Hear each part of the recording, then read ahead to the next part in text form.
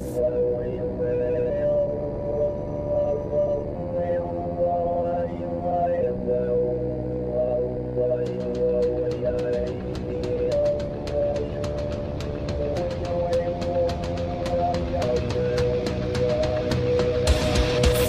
Politic Podcast, the show for normal Americans. From this undisclosed bunker, here's your host, Tony Reed.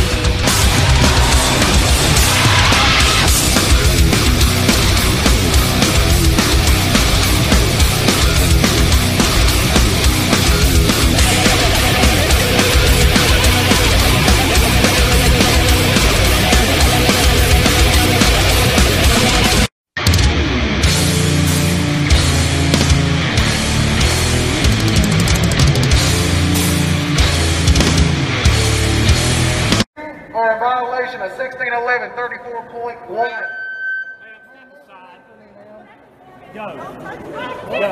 Step aside, ma'am. Step aside. Now. You must disperse immediately or you will be arrested. Disperse immediately or you will be arrested. You're in violation of 1611 34.1. Let me see it, because session is adjourned. Session is adjourned. So there is no disruption of the session. Let me see it. Hey, good evening. Byron Donalds, member of Congress from the great state of Florida, Congressional District 19. And for our friends in the media, I do want to apologize. I actually left my mask in my office. Why do I bring that up? Because it's important that in our capital, we start talking about the things that are real and not the things that are fake. You see, I already had COVID-19.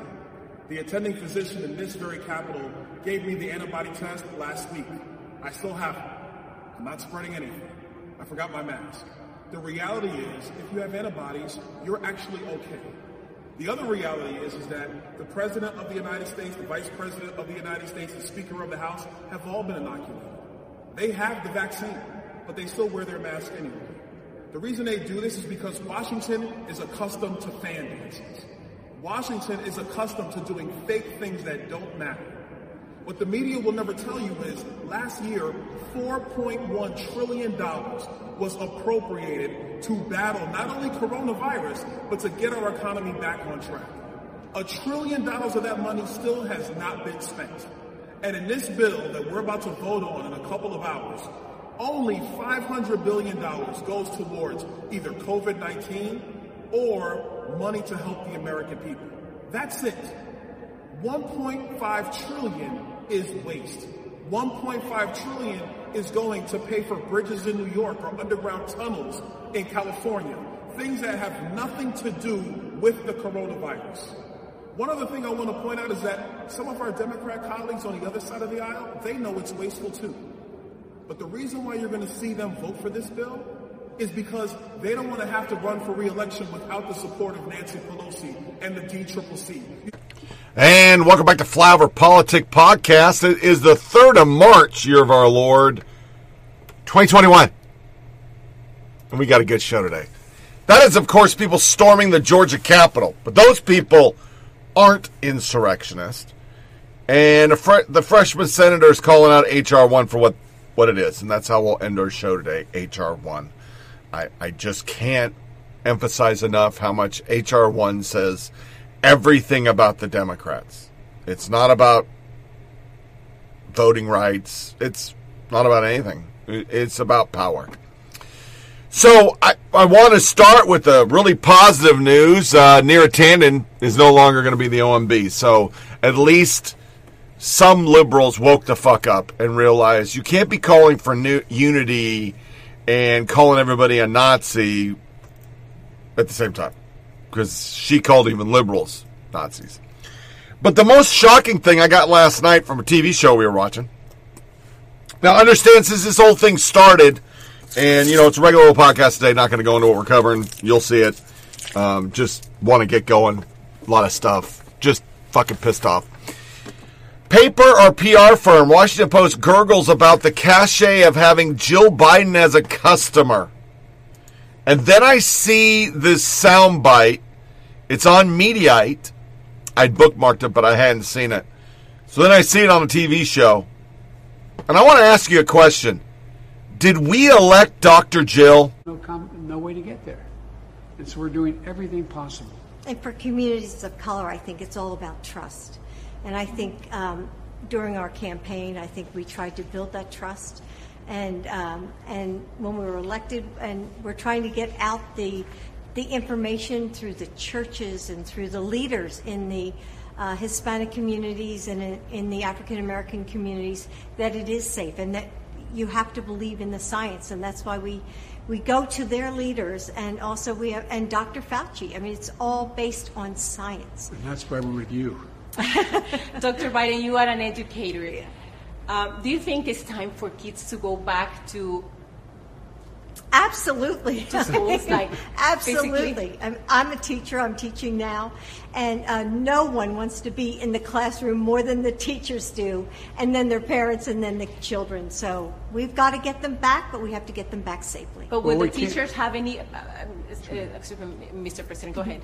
No, but there's a way to do that. That's why in this act this legislation I have submitted provides for the means to open those schools, particularly schools from kindergarten through 8th grade.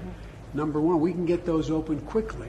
All we need to do is provide the help for the schools for sanitation, for smaller class sizes, for example, everything from bus drivers to the sanitation workers in the schools. And so we can do that, and we can do it now. And those educators should be prioritized. That's important. Mr. President, in the 5 weeks you've been in office, you have been taking many actions to revert Trump administration's anti-immigration policy. But today, the Washington Post reports that your administration has plans to open tents at Del Rio, a town close to the border. Can you confirm that? Well, what I can confirm is there's over 70, right now there's thousands of immigrants, thousands of unaccompanied children coming across the border. We've been able to place a significant number of them in licensed facilities throughout the country, shelters throughout the country. But what happened is, in Texas, they opened up one that was a former one used in the administration, the last administration. Our hope and expectation is that won't stay open very long, that we'll be able to provide for every kid who comes across the border safely to be housed in a facility that's licensed. And what we're trying to do, and we have literally hundreds of people doing it now, connect them with families in this country. Get them to the families that they came to see or they're looking for. And we've already connected thousands of them for that way. And so that's our hope, is to unite these children with families while they wait to have a hearing. And this administration is doing it in a humane way.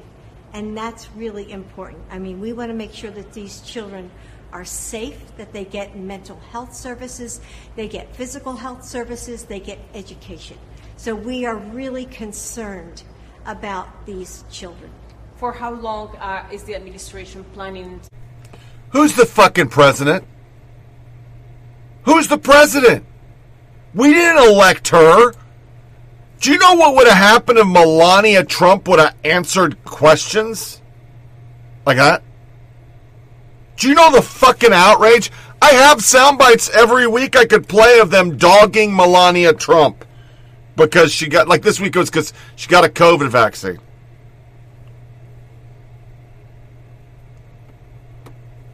And didn't tell the media. And why would they get COVIDs? They killed everybody. That is the most shocking thing I've seen lately because we didn't elect her. First ladies aren't elected officials. They don't answer policy questions. They don't talk about this administration is doing this, this, and this. They damn sure don't when they're Republicans. Because if they do, it's like, who the fuck's the president? That didn't even get noticed by the media. Nobody cared. The actual article on Dan Abrams' website, Mediaite, was Joe Biden pushes back on Univision reporter. Because there's no difference, kids in cages and this. Shut the fuck up. You're a bunch of liars. You went off and went on tangents because it was really cool in Twitterverse, but it wasn't based on reality. Then you got in the White House and you realized these things are hard. There's a lot of shit you got to do. And it's hard shit. So, yeah. But this is our media. Up front, before we get into Cuomo. The Biden presidency has brought with us such journalistic gems as these from the Washington Post. Joe and Bo used to watch an eagle soar by the dock. We already read that one. Scrunchies and dog walking. Outgoing top Washington Post editor Marty Byron insists to Brian Seltzer. Well, let's just play it. I have this in a soundbite package.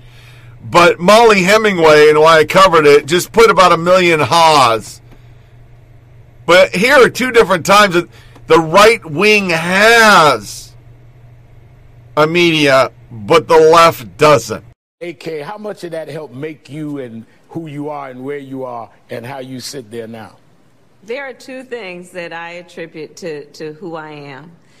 One is the family in which I was raised, and the other is Howard University. And any graduate of an HBCU can tell you that what it means to, in those years when you become an adult, you know, those years of 18 through 24, where you are in a place where every signal you receive tells you that you belong, that you will be nurtured, that you will be challenged, and that you will be expected to do well and do well for others. You know, the Divine Nine. You know, I enjoyed talking about the Divine Nine when I accepted the nomination to be on the ticket, and I described, as I do feel, the Divine Nine as part of my faith. There's also this notion that we're somehow ideologically attached to a party, the Democratic Party, and that's not true. We are completely independent. We held the Obama administration to account. We fully expect to hold the Biden administration to account. And we're just not a branch of any party. The Trump administration tried to describe us as the opposition party, but they did that for their own political purposes, not because that reflects reality. Jill, this idea that liberals are getting angry at the press for the basic job of reporting. This is not brand new, but this is going to be an issue going forward, I think. It is. And of course, it's been incredibly frustrating and disheartening to see self-identified liberals attacking the press generally and then attacking a female reporter in such racist and sexist terms. I think what it reflects is this real frustration with the asymmetries that any Democratic president is going to have to contend with when it comes to press coverage. Republican presidents have an entire right-wing media apparatus that supports them. When a Democrat is in charge, that media apparatus is on the attack. And then the mainstream media, places like CNN, places like the Washington Post and the New York Times, they interrogate whoever is in power. And so they're also going to be holding a Democratic president to a higher level of accountability and transparency. And so I think for a lot of folks on the left, that feels like it's unfair. And it is different than what, for example, President Trump faced. But I'm not sure that, you know, obviously the answer is not then to attack reporters. And I'm not sure it's even a solvable problem. You can't then ask the mainstream press to go easier on the Biden administration, even if the Biden administration is more transparent, more honest, and more competent than the administration before it. That's our media. That's how they're going to cover the whole fucking thing. Because smears work, Molly Hemingway shares 10 most disgraceful lies told by the media. The 10 most disgraceful lies told by Dems in the media. The article itself is exceptional, but this disgraceful lie in our mind is the one that stuck around. Number 3, President Trump refers to Nazi and white supremacists as very fine people. So let's break it down. Here are the 10 lies. If it'll open, read the full article. It's always such fucking thing. Number 1, the Capitol Hill riot was an armed insurrection in which 5 people were killed. Not true. President Trump incited the riot. The very fine people comment. Joe Biden and the Democrats are moderates who return us to normalcy. Racist police are out to get blacks. BLM Antifa protests were mostly peaceful. $66 billion now. $66 fucking billion. Final assessment. But FBI last night ran a thing about HHS being fuckheads, the TV show FBI, because they monitor BLM protests, which cost $66 billion of damage, and oh, by the way, killed 36 cops and 50 Americans. The number keeps growing because people are actually researching. Yeah. Great stuff. Silicon Valley Democrats believe in freedom of speech. Hydrochloroquine is not only useless against COVID, but extremely dangerous. Remember, they blamed Trump because some idiot drank fish cleaner. Come to find out, it actually works. Children in the womb are not humans. The For the People Act, which would destroy election safeguards and usher in one-party Democrat rule, is for the people.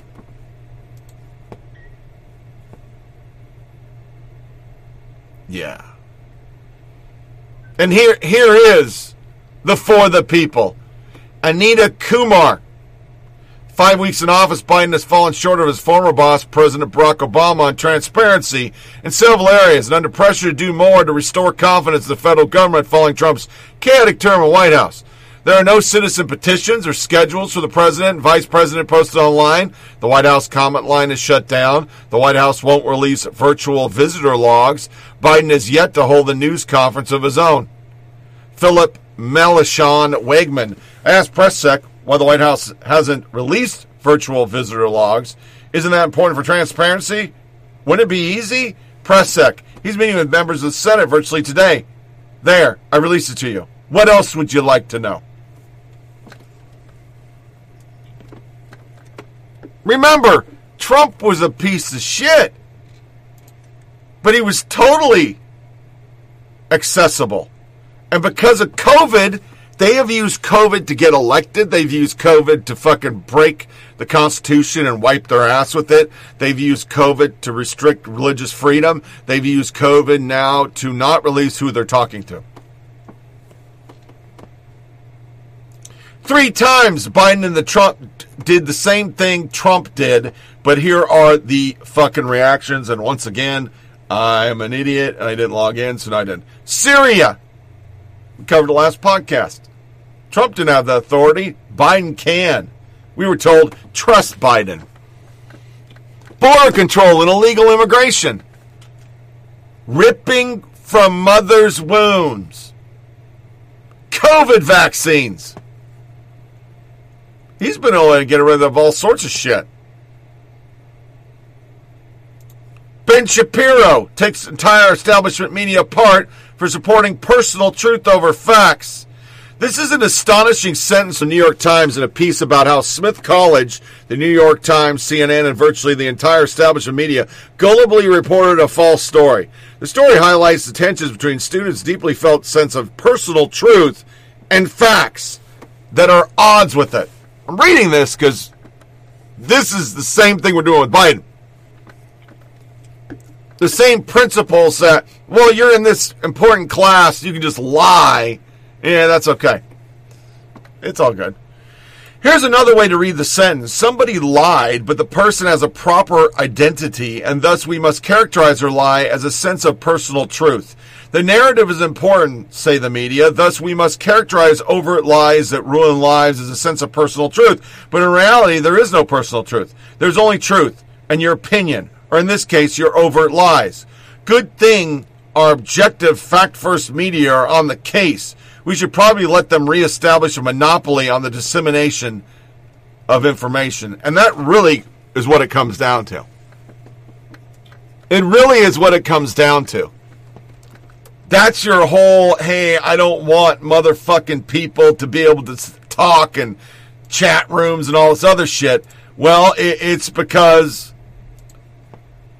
every time we find out they're lies. Every time there's actual research and reporting done, Everything they said is false, from the Capitol, Russia, what Trump says. I mean, if you face value what the Washington Post and the New York Times say, if you face value that, he's a demon. But then when you go in and look at it and go, oh, well, he actually didn't say that. And remember, when we started this goat rope with Trump, we had a running tracker of his lies. Well, the Federalist decided to do the same thing. As President Biden assumes office, the Federalist will continue its rigorous coverage of the new White House, keeping the administration accountable with substantive fact-checking throughout Biden's tenure.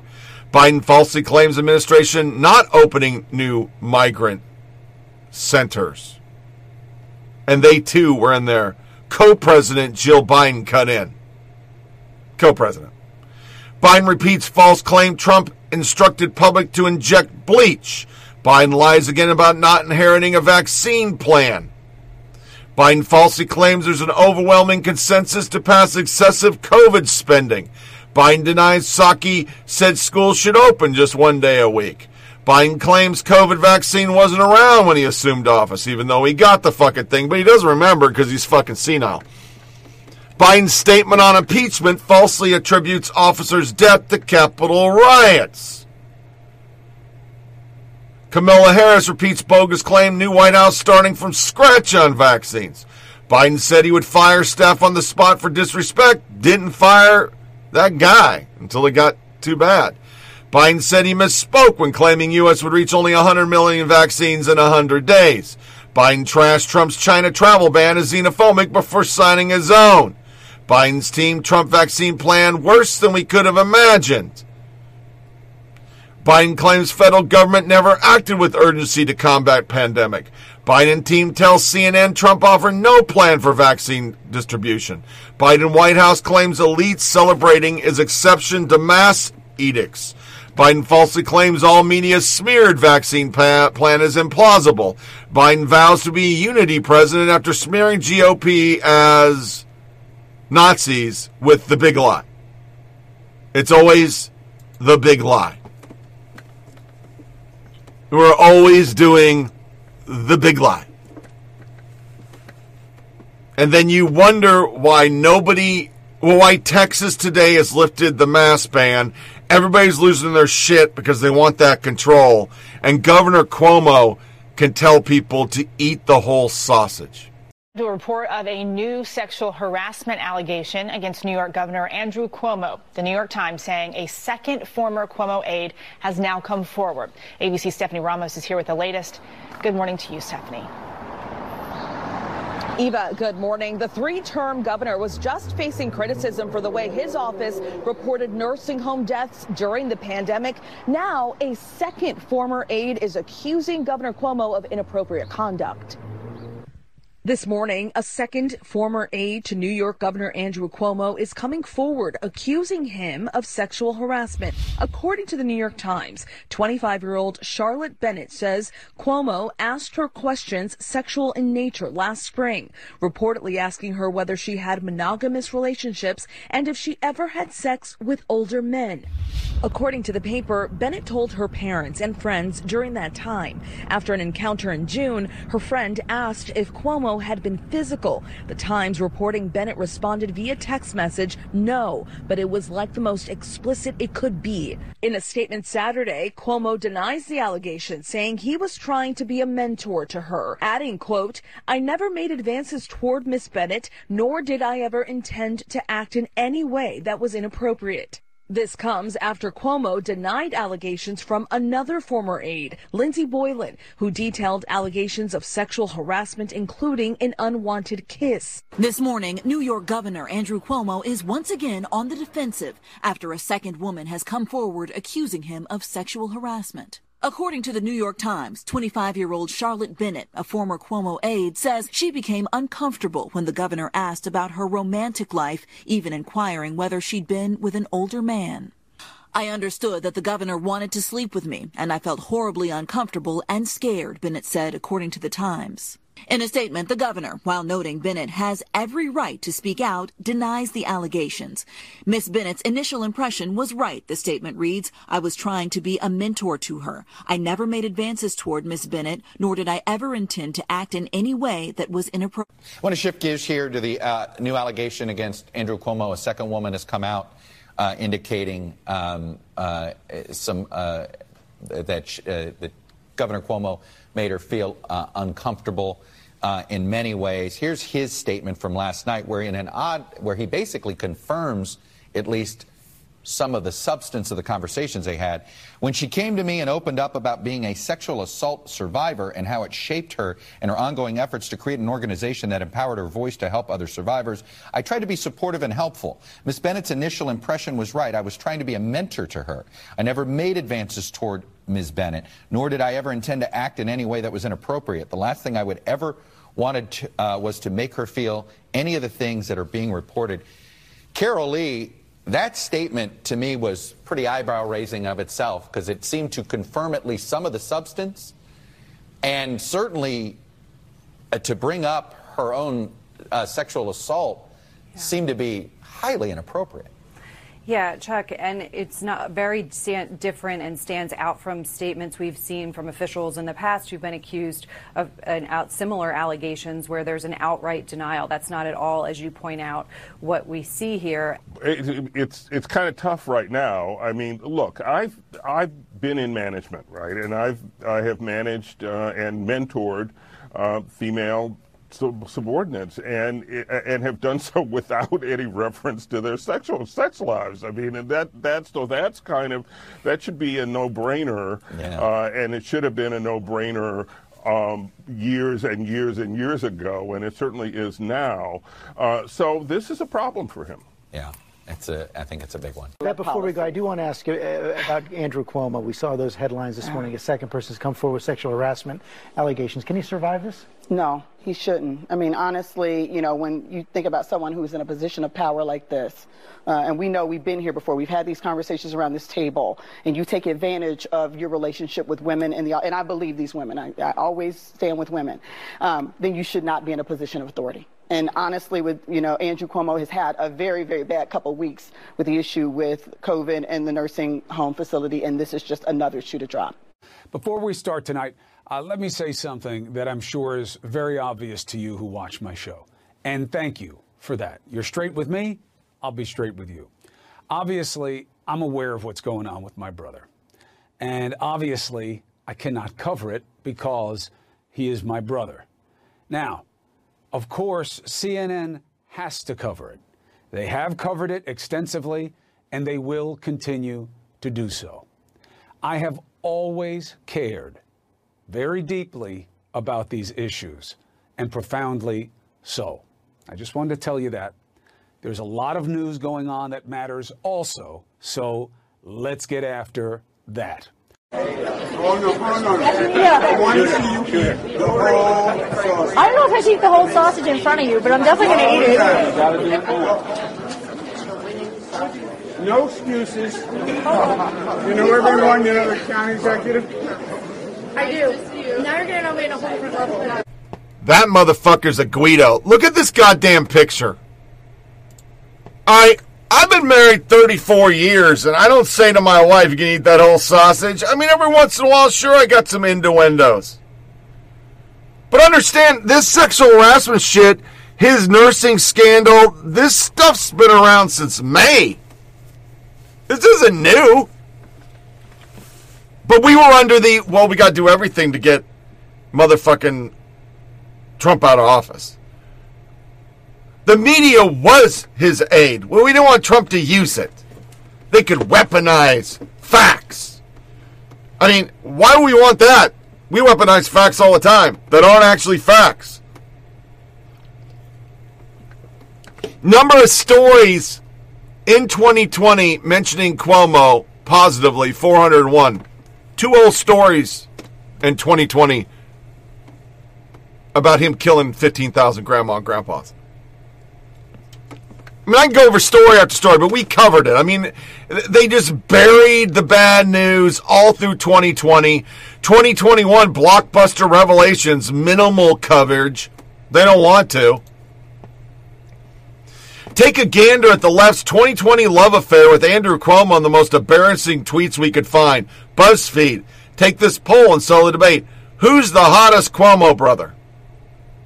And you saw him talking about it. CNN will cover it in depth. No, they're not. They're not covering it in depth. It's not breaking news. It's not bombshell. The walls are closing in. This is the smoking gun for Governor Cuomo. Governor Cuomo must resign. No, you're not hearing that. Same team.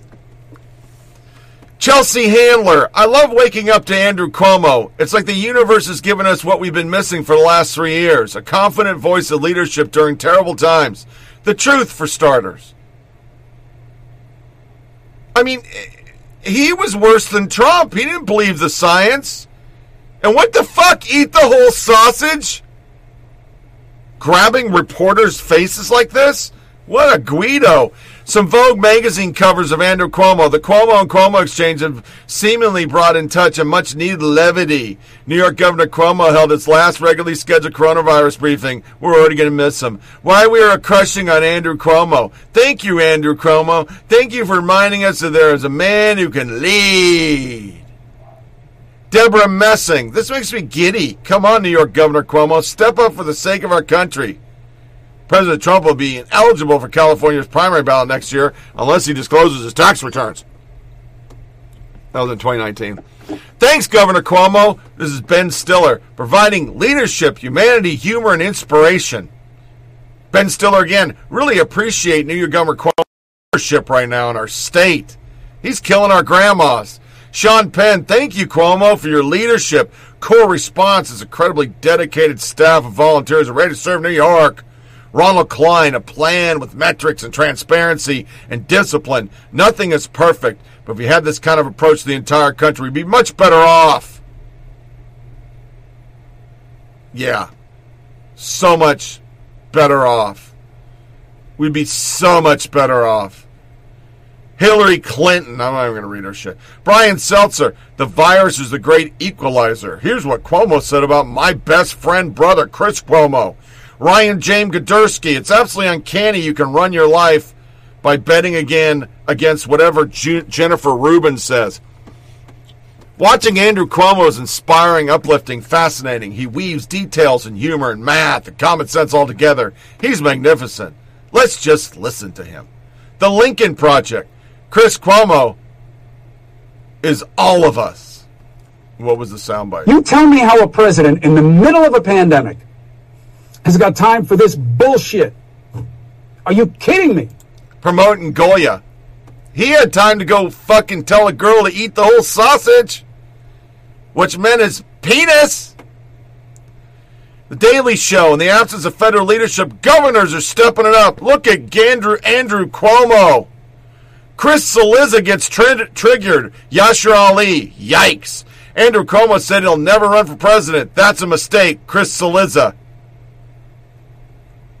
Janice Dean, March 25th, you, Governor Cuomo, made an executive order requiring nursing homes protecting coronavirus patients that accelerated outbreak like wildfire and killed our loved ones. We still don't know the exact numbers. You have a catastrophe on your hand. Chris Cillizza, when this was breaking in May 2020, Cuomo often came under criticism for being essentially a terrific bureaucrat, but it's that intimate knowledge of the state and its government apparatus that has served him extremely well in this moment. Another Cillizza, Michelle Obama, Kristen Aquiza, Andrew Cuomo, Alice Cooper, Mrs. Gretchen Whitmer, round table applause. Yashar Ali, Chris, anyone paying attention to Cuomo and not seduced by a bunch of press conferences over the course of a couple of weeks would have known better. This was his reply. Wait, so I was supposed to know almost a year ago about these allegations against Cuomo that have just come out? I know this website likes debunking, but wow. Benny Johnson, Cuomo had been killing thousands of New York nursing home residents when you wrote the article. No matter what happened with Andrew Cuomo, it will not cause political media to be introspective. And in CNN's case, case, one shouldn't rule out the possibility of them winning an award. Here's the reason why I covered. Is it to dunk on these motherfuckers? No. Wouldn't do any good to dunk on. I could dunk on them in their face. I've always had dreams. I've dreamed of being on an airplane next to fucking that piece of fucking shit, MTP motherfucker, Todd, and telling him how he's destroyed a great enterprise. The last non-biased news show. It wouldn't do any good. The problem is, when this was breaking on what is now deemed Nazi media, other than the mainstream media, the misinformation they all want to cancel and they're telling cable providers not to carry, you guys said it was conspiracy theory. You ignored it. It's no different. I mean, folks, this isn't new. Remember, it took the Drudge Report to get the blue dress out in the public. Clinton never would have been impeached because they didn't want to cover it. They love Clinton. Bubba was the shit. And that's the problem with our media. They want to silence facts as they put out falsehoods all the time. I mean, we just go off recent history. The entire Capitol riot is a lie. Yet millions of Americans, never Trumpers, friends of mine, they believe all those lies. Armed insurrection, Trump organized it. It was worse than anything that's ever happened in our country. Not true. Nobody died, including cops. Nobody was armed. Nobody was beat. There's a couple videos of ruckuses that were inappropriate and violent between cops and some protesters. As we'll see today, they're talking about Antifa motherfuckers. It's exactly what the right-wing media was saying. Or I like to just call alternate sources than what Google wants to hand you. And I was looking in the old catalog. Google was doing this shit in 16. They just perfected it in 20. Where they outright just said, we're not carrying anything. We're only going to hand people CNN. And we're going to make sure people that are Republican, because we know what they search, we're not going to give them anything about the election and not even tell them to go vote. But they were doing it before. They've been doing it. This is what they do. This is why you have angry people that are just done with the GOP and everything. Jonah Goldberg pulling his butt Trump card when called out for crediting media on Cuomo coverage. Jonah Goldberg pretty much believed the MSM coverage of Cuomo. I just think it's funny how many folks who usually claim the MSM is entirely evil, corrupt, deceitful, and compromised have suddenly lost their skepticism. Guy Benson, love you, Jonah, for real, but this strikes me as wrong, especially in light of the same MSM coverage of DeSantis on almost everything. Cuomo's scandal was well underway. Daily Caller, AP, a non-liberal source or non-conservative source, before the DNC in August. Yet the press largely embraced the embarrassing Cuomo line. Andrew Follett, that really isn't fair to those folks. If one thinks the progressive press is evil, corrupt, and deceitful, the fact that they're reporting the misdeeds of a Democrat is actually strong evidence it happened, a.k.a. even they report this. And remember, everybody, every media from PBS on up was all in on bashing anybody but Cuomo. Jim Acosta, Ted Johnson, difference in news network coverage right now. Senators grill FBI director over insurrection. Breaking news, FBI director on MSDNC. On Fox, cancel culture goes after Dr. Seuss. Jim Acosta, this is deeply irresponsible. The entire world goes, where's your article on Cuomo? Drew Holden. Here we go. You want bad New York cover takes? Then you come to the right place. It's good to see folks recognize his failure, but apologies are in order for those who built him into a pandemic hero while he played a villain. Here's the top 10. Sonny McFunny Face. Just pictures of Cuomo and his brother. I mean, Sonny Funnyface put like 10,000 of them up. All the laughing and the guffawing and all the happy times we had. Oh, those were the days. Cotton swabs and crazy shit. And then the Drew Holden, it's all the same thing. Amy Siskin, Vogue, it's just a litany of news sources that just said he was so much better because Trump. Because Trump. They did it all they want. And then Cuomo's sitting there. Contrary to what Chris Cuomo told you last night, CNN is not extensively covering it. Brian Seltzer, at the top of Cuomo primetime tonight, obviously I'm aware it's going on with my brother, and I obviously cannot cover it because he's my brother. Now, of course, CNN has to cover it. They have covered it extensively, and they'll continue to do so. If you don't look very carefully, you'll miss it, Cuomo. Here's their front page. Let me blow this up.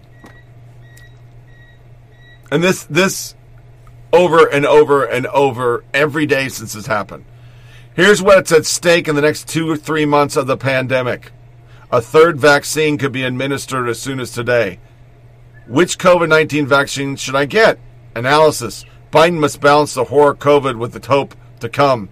Opinion. I got vaccinated. What now? Live update. Hydrochloroquine should not be used to prevent COVID-19, WHO said. Woman once thought to be a victim in college sex trafficking case has now been charged in it. New satellite image reveals North Korea. Biden to huddle with Senate Democrats. Hawley defends opposition. Goya under fire for false Trump election claims. Woman alleges sexual misconduct against North Carolina GOP lawmaker. New York AG says she can start investigation of Cuomo as second accuser says he wields power. Chris Cuomo explains why he can't cover his brother. Bottom page right. We're not going to cover it.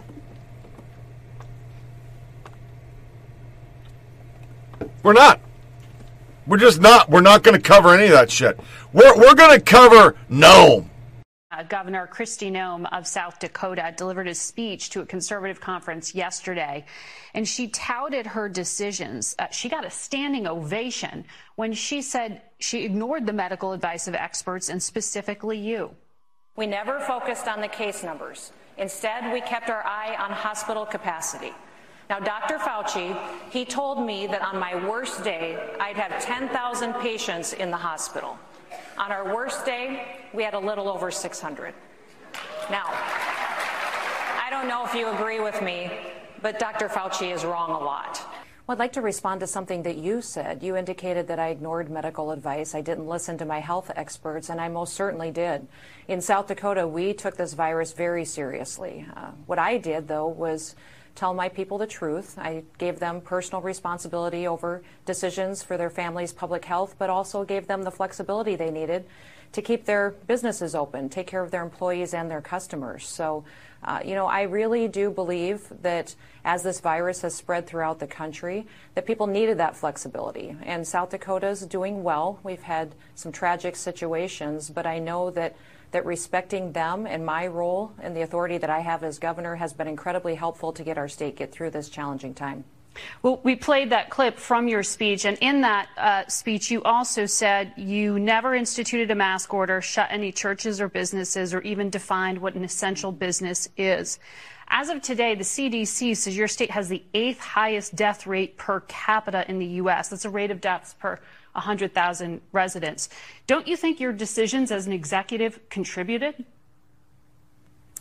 South Dakota's infection rate peaked earlier than a lot of other places in the country, so we're definitely on the downward trend and peaked earlier than what you're seeing happen across the country as well. You can talk about masks, we can talk about mitigation measures, all of that.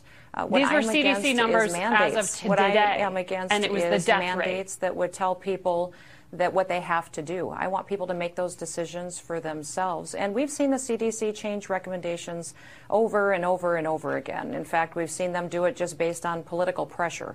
We follow the science, the data, and the facts in South Dakota to make our decisions. And it's been incredibly helpful to make sure that we're taking care of people who need it when they get sick. I was asking you about the death rate as of today, according to the CDC. Now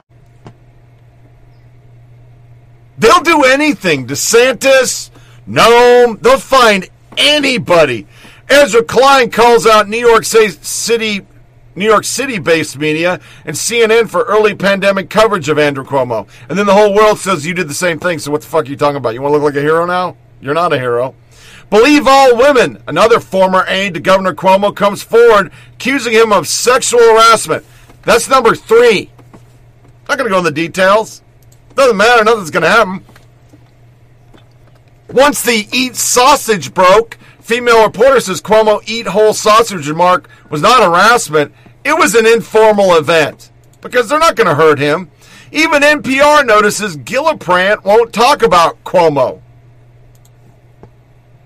Kristen Gillibrand tweets smearing Kavanaugh when a second accuser came forward has not aged well. Enough is enough. One credible sexual assault claim should have been too many to get a lifetime appointment to Supreme Court and make decisions that will affect millions of women's lives for generation. 2 is an embarrassment. It's time for a new nominee. And everybody's tweeting a picture of her smiling next to Cuomo. Alyssa Milano, Miss Me Too. Why is it so hard for men accused of sexual harassment to just say, I'm sorry for the hurt I've caused, I'm willing to listen, I want to grow, I'm 100% committed to being part of the solution? Instead, they just gaslight and try to discredit the women.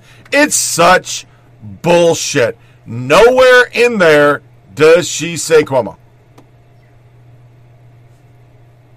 Said it. It's the subtle biases. It's when a Republican is fucked up, GOP congressman. On CNN's own site, Cuomo. They don't say Democrat. He's a fuck up now, but we're not going to say his party. We don't do that. Kathleen Rice. The time has come. The governor must resign.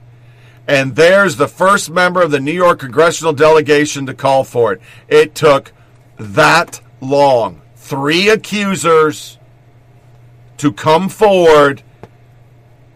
It's not for killing 15,000 grandmas and lying for political gain. That doesn't matter. It took 3 accusers. But COVID, the entire thing has been a political boon for the left. They've used it knowing they're full of shit, knowing that it's nobody's fault, knowing that Trump did do the right things because Biden's doing the same thing Trump's doing. And nobody wants to go in depth on this shit. This is what's happening in our schools. There's never been anything like this virus in our lifetime. Often, it's hard to see the effects it's having on our children. Has this conversation taken place in your home? Mom, I'm scared about going back to school. I don't want to get sick, and I don't want to get you and Dad sick. Our scientists tell us there are 3 things we must do to stay safe. Wear masks, make sure we social distance, and wash our hands. And now, your school, with the help of Microsoft Corporation, has created another. Introducing Daily Pass, your exclusive ticket for safely going back to school. Each week, you can schedule your free on-campus COVID test. The results are displayed in your Daily Pass. And if you choose to take your test off campus, you can post the results in your Daily Pass. And the moment vaccinations are available, you'll simply be able to schedule yours through your Daily Pass. But the real magic is your daily health check. Just answer a few simple health questions every day, and like magic, your entrance ticket appears.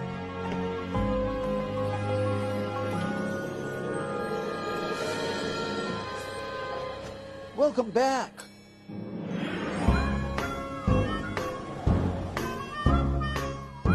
Welcome to school.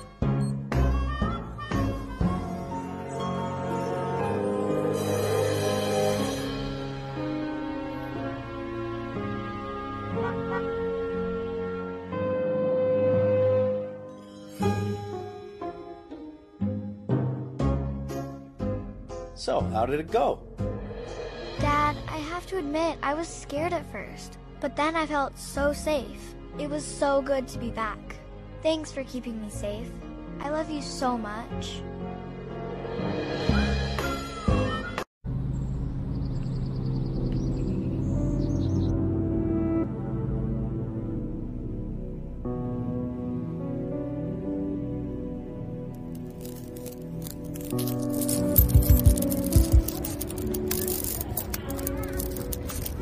real-life children do not keep their masks on.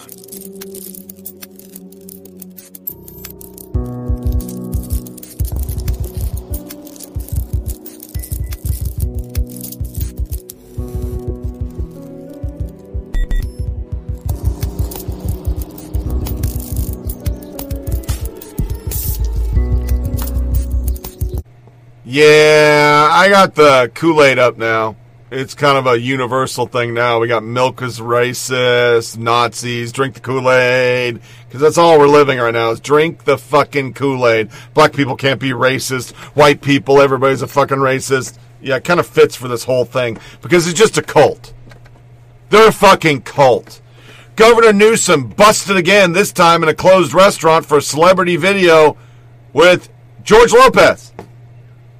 But he had the balls to say that Abbott was irresponsible.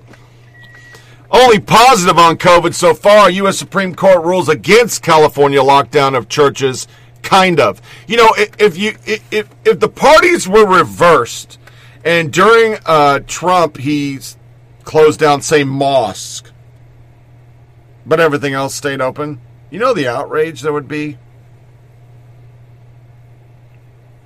Strip clubs can be open, but not mosque. That's what they'd say. But strip clubs, everything you could think of is open, except for churches in blue states. Because it's directly a targeted attack on people that don't vote for them. That's all they just don't care. And that video is a Berkeley Teachers Union. This guy's outright said we should never open schools. But he's taken his small child to a private daycare. Because, you know, why not? Then they scary shit. Parents are being told by public health that when their kids are dismissed from school because a classmate has tested positive, they must quarantine the child alone in a separate room for 14 days. Even small children, even those who are asymptomatic. I searched this because Cassandra Fairbanks, these people don't deserve children. I would lick an entire petri dish of COVID germs before I would isolate my kid alone. Here are tweets she found. Exactly us too. I have my 7-year-old in isolation downstairs. He keeps messaging me on Facebook Messenger, Mommy, I'm lonely. My 5-year-old wrote in his journal entry today that he is sad because his brother isn't here. I set up a baby monitor to let the 8-year-old answer things. 5-year-olds using it to talk to the 8-year-old brother. And so the 14-day isolation begins. Nothing has broken my heart like the sound of my 10-year-old crying while I sit on the other side of the door and tell him 14 days will go quickly, hoping PH calls so we can get some advice and answers. This is what the media has done to people. This is what they've done. They have scared people so bad, they're isolating their kids.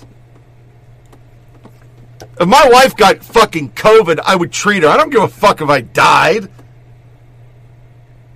If my kid got COVID, I would treat him. I'd be next to their bedside. If I died, I fucking died. This is what they've done to people. This cult, it's just a fucking cult. Peel Health has issued guidelines to parents instructing them to keep any children who have been sent home because a classmate has tested positive for isolation for 14 days. The severe guidelines, which apply even to small children, are dismissed from child care, being criticized by experts as harmful and not supporting science. This is cruel punishment for child, especially for younger children. 4 to 10-year-old Dr. Susan Richardson, a microbiologist and infectious disease physician, she knows the science, but she doesn't have the right identifier after her name, a D. Who is also a professional emerite of University of Toronto, wrote in an email to The Sun, shutting a child off from their parents, siblings for up to 14 days, the manner could produce a significant, long-lasting emotional, psychological effect. Oh, no shit. Think so?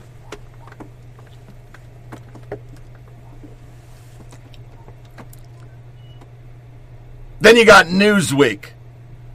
The individual lessons which I obtain are even more divisive, and kindergarten teachers require students to watch a video that dramatizes dead black children, warning them about the dangers of being killed by racist police and state-sanctioned violence. In middle school, students are told that all white people play a part in perpetuating systemic racism and that white elites work to perpetuate racism through politics, law, education, and media. Whites derive their wealth from slavery and are unfairly rich. Fact check. The Buffalo school teaching students that all white perpetuate racism on Newsweek rated on Friday. Newsweek rated my story on Buffalo public schools as half true. So I fact-checked the fact-checkers and forced them to retract their judgment and change it to true. Remember, most fact-checkers are semi-illiterate partisan hacks. Treat them accordingly.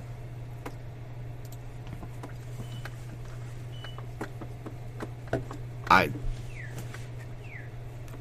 just don't even know what to say. It's a fucking cult. Frontier Airlines doubled down after kicking Jewish family off plane over their massless 18-month-old child. It's on video. I'm not playing. It's fucking horrible. Kids aren't carriers. But some liberal probably lost their shit on the flight. Then you got Washington, D.C. Regarding cherry blossoms this year, National Mall NPS is telling people not to visit the tidal basin at peak bloom this year and is deciding whether to offer very limited in-person viewing opportunities or close off the entire area. Want to do something interesting and outdoors after a difficult winter? No such luck. I've been tracking every report I could find for the past year and have yet to find a confirmed super spreading event that occurred solely outdoors. So no lessons learned from a year of studying the virus. Good times. Nature. Remember, they closed the parks. The national parks. Nobody obeyed. They just went anyway. Here in Tennessee, they just took the shit down. Because they realized people were just driving around the barricades. I'm in nature. Unless a fucking deer is carrying COVID, I'm pretty good. A third of troops have turned down the COVID-19 vaccine. I didn't even know that was an option. I didn't know it was an option. I'd take anthrax. Third one gave you 104 fever. 103 fever. Thought I was going to fucking die. But yeah, the new army. You get a choice on this kind of shit. Former top coronavirus task force official blasts Biden. We have to slow down to meet his goal. Media doesn't care. Glenn Kessler, 4 Pinocchios for this 100% false tweet on Donald Trump. Trump complaining about kids not back in schools yet. Who was the president a month ago? He didn't shut those down.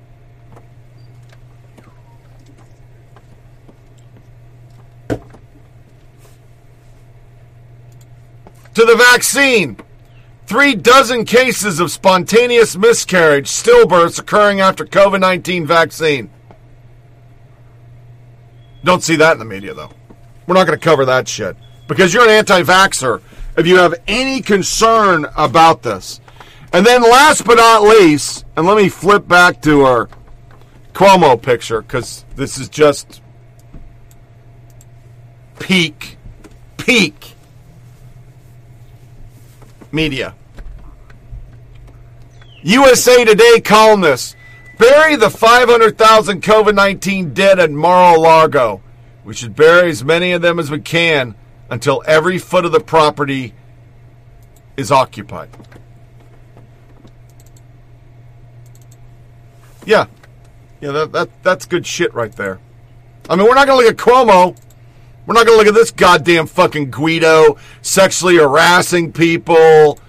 No, we're not looking at that. We're not going to look at that he purposely killed people, then lied about it because, yeah, why would we?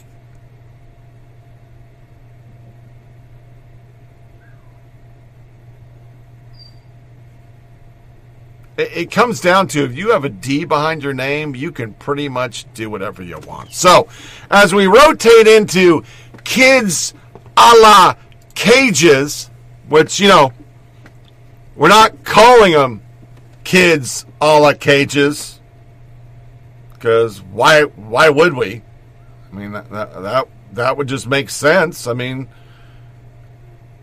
but it's a mill van, so it's totally fucking different. Let's do a GOP still the focus soundbite, because all this is going on with the left, their hypocrisy, the kids getting ripped from their mother's bosoms. Yeah, we're still talking about the GOP, which, by the way, is in charge of 0 levers of power in Washington. They're not in charge of anything, but they're still to blame for COVID checks because, impeachments and H.R. 1 and taking away your guns and writing cable companies to drop conservative channels. That's way more important than actually the $1,400 checks, which were supposed to be $2,000 checks. Yeah, okay. Jill, this idea that liberals are getting angry at the press for the basic job of reporting. This is not brand new, but this is going to be an issue going forward, I think. It is. And of course, it's been incredibly frustrating and disheartening to see self-identified liberals attacking the press generally and then attacking a female reporter in such racist and sexist terms. I think what it reflects is this real frustration with the asymmetries that any Democratic president is going to have to contend with when it comes to press coverage. Republican presidents have an entire right-wing media apparatus that supports them. When a Democrat is in charge, that media apparatus is on the attack. And then the mainstream media, places like CNN, places like the Washington Post and the New York Times, they interrogate whoever is in power. And so they're also going to be holding a Democratic president to a higher level of accountability and transparency. And so I think for a lot of folks on the left, that feels like it's unfair. And it is different than what, for example, President Trump faced. But I'm not sure that, obviously the answer is not then to attack reporters. And I'm not sure it's even a solvable problem. You can't then ask the mainstream press to go easier on the Biden administration, even if the Biden administration is more transparent, more honest, and more competent than the administration before it. I love your assessment, Brittany, of the Psaki era thus far. Regular briefings are great, but there have been a few times where the White House has seemed to step in it. Well, Brian, it's been really refreshing to have briefings every day and to even know who the senior officials talking to Biden are. We were not getting that in any of the Trump years, especially in those waning days of the McEnany briefings. And it is refreshing. I do kind of put it towards like having a really bad ex-boyfriend. We were getting essentially abused by Kayleigh for so long, or at least she was calling us fake news and inciting her followers and the followers of the president to not only harass us online, but obviously go to deadly ends for some people with death threats. Now we have Jen and the entire Biden team. It's very refreshing, but it's important to remember that the bar has literally been left on the floor. Yeah. And just being able to show up and clear it isn't enough. So it's great that we're having briefings every day, but we're seeing, like we heard in that package, Jen kind of chiding about the Space Force question, dodging on questions about Marjorie Taylor Greene and some other things that we should be allowed to ask the questions even if it makes them uncomfortable. She tackles in her new book, The Sum of Us, what racism costs everyone and how we can prosper together. In it, she examines the self-destructive bargain of white supremacy and how much we've lost economically as a country due to racism in terms of a dollar amount. A study released last year by Citigroup found that America has lost $66 billion. That's what it cost. But okay. Biden administration won't allow media to tour migrant facilities due to the COVID-19 pandemic. But they're not kids in cages. Just remember that. Isn't that convenient? Excuse Biden admin feeds the media for keeping them from visiting their concentration camp. So I read the story. Reporters will not be allowed inside the Carrizo Springs facility for unaccompanied minors that was recently opened under the Biden administration in Texas. The Health and Human Service Administration for Children and Families spokesperson told the DCNF the Office of Refugee Resettlement is not hosting media tours of unaccompanied children facilities currently due to the COVID-19 pandemic. If the media tours resume, we will send a media advisory. Biden would hate the side-by-side photos of Trump cages and Biden facilities. I take it Representative AOC won't be touring for a photo op again. Send a drone. Gee, I wonder why. They'll get away with it, though. President Biden will be briefed on the need for 20,000 beds. But the DHS secretary says, no, it's not. We don't have crisis. Here's him. Do you believe that right now there's a crisis at the border? I think that the answer is no. So let's just break this down really quick. I could go back into the old catalog and show you pictures of staged photo ops that the media was doing with people while there was a ruckus in the background and make them look like they were all just running there, and that the ICE was beating them up at the border. Remember all this shit? You know, it really happened under Obama. But the media didn't make a big deal about a bunch of illegal immigrants storming the gate and them having to CS them. But we made a big deal about Trump CSing, and that was just gigantic. And then we showed that picture of literally somebody taking a picture of the media actually acting like it was really bad, but it was not. They had them off to the side, and they were staging and framing everything. Do you remember that? Do you remember how the media covered this whole conversation? So you have a president now who says, come in. We're going to let you all in. They come in. We're releasing 26,000 illegals every fucking week. Untested. They have COVID. Because of the pandemic, we can't test them. But they know they have COVID. And they're just bringing them in because Mexico has a huge outbreak of COVID. How? Why? Who? If you're a never-Trumper, if you're one of those people that are conservative and you thought Biden was the right way to go because he wasn't Trump, God, you got to be feeling really silly right now. 52 executive orders, taking the Constitution and wiping his taint with it, not releasing shit, not putting out information, not doing press conferences. When the press does ask, it gets snapped at by that little bitch behind the podium who really needs a haircut because she does this all the fucking time. It's really annoying. Yeah, I called her a bitch. She's a lying bitch. She lied about fucking Iran. But we're told not, no.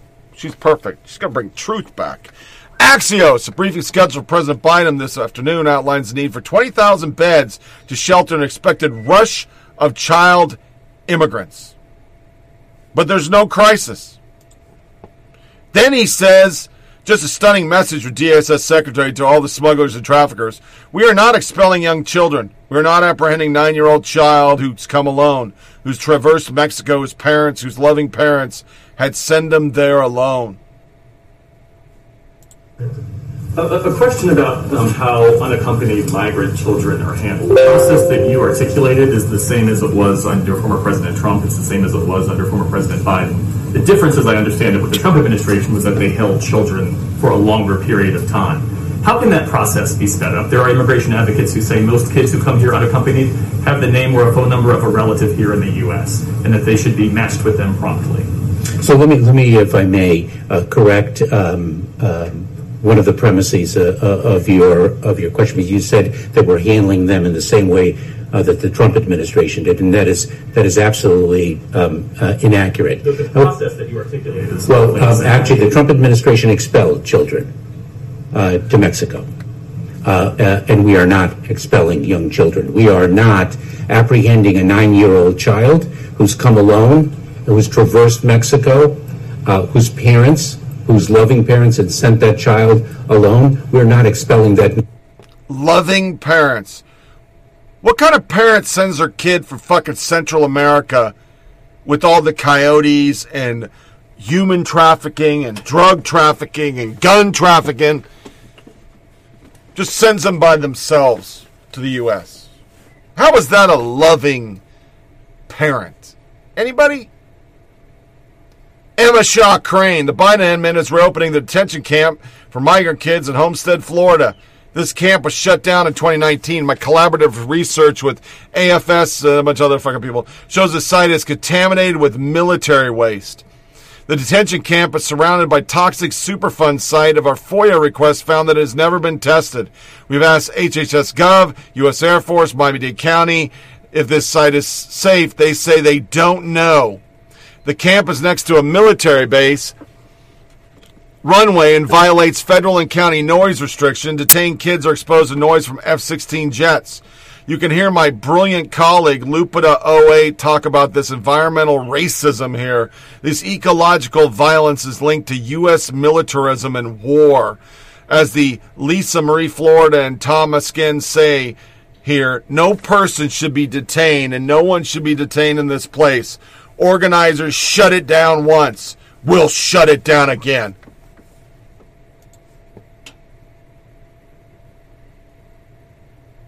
But because of them and their open border bullshit.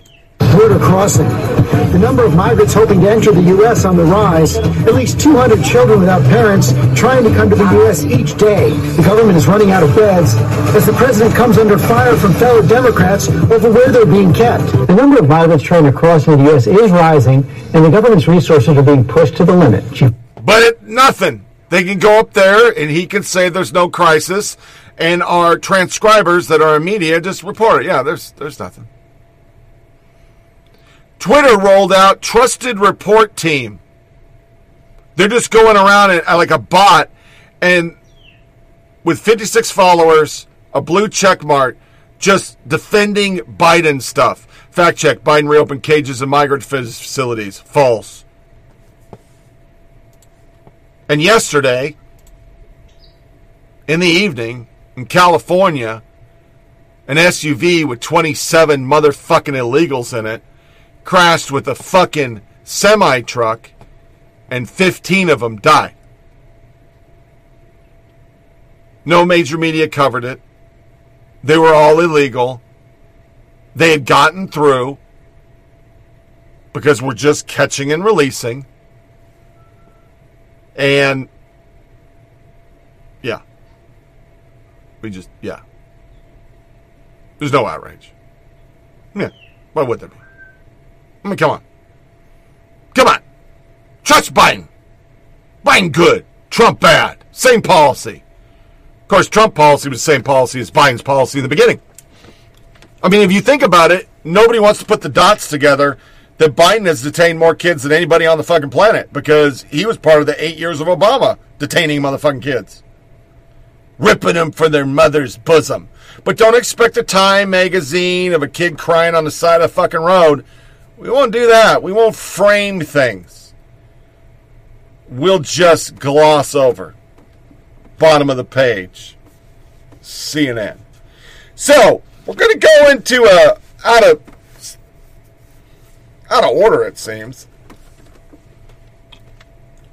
But I got to cover this Dr. Seuss shit because it's just the fucking stupidest shit in the world. So we're going to do a new segment to try to clean out our head space. Let's do a military moment of zen.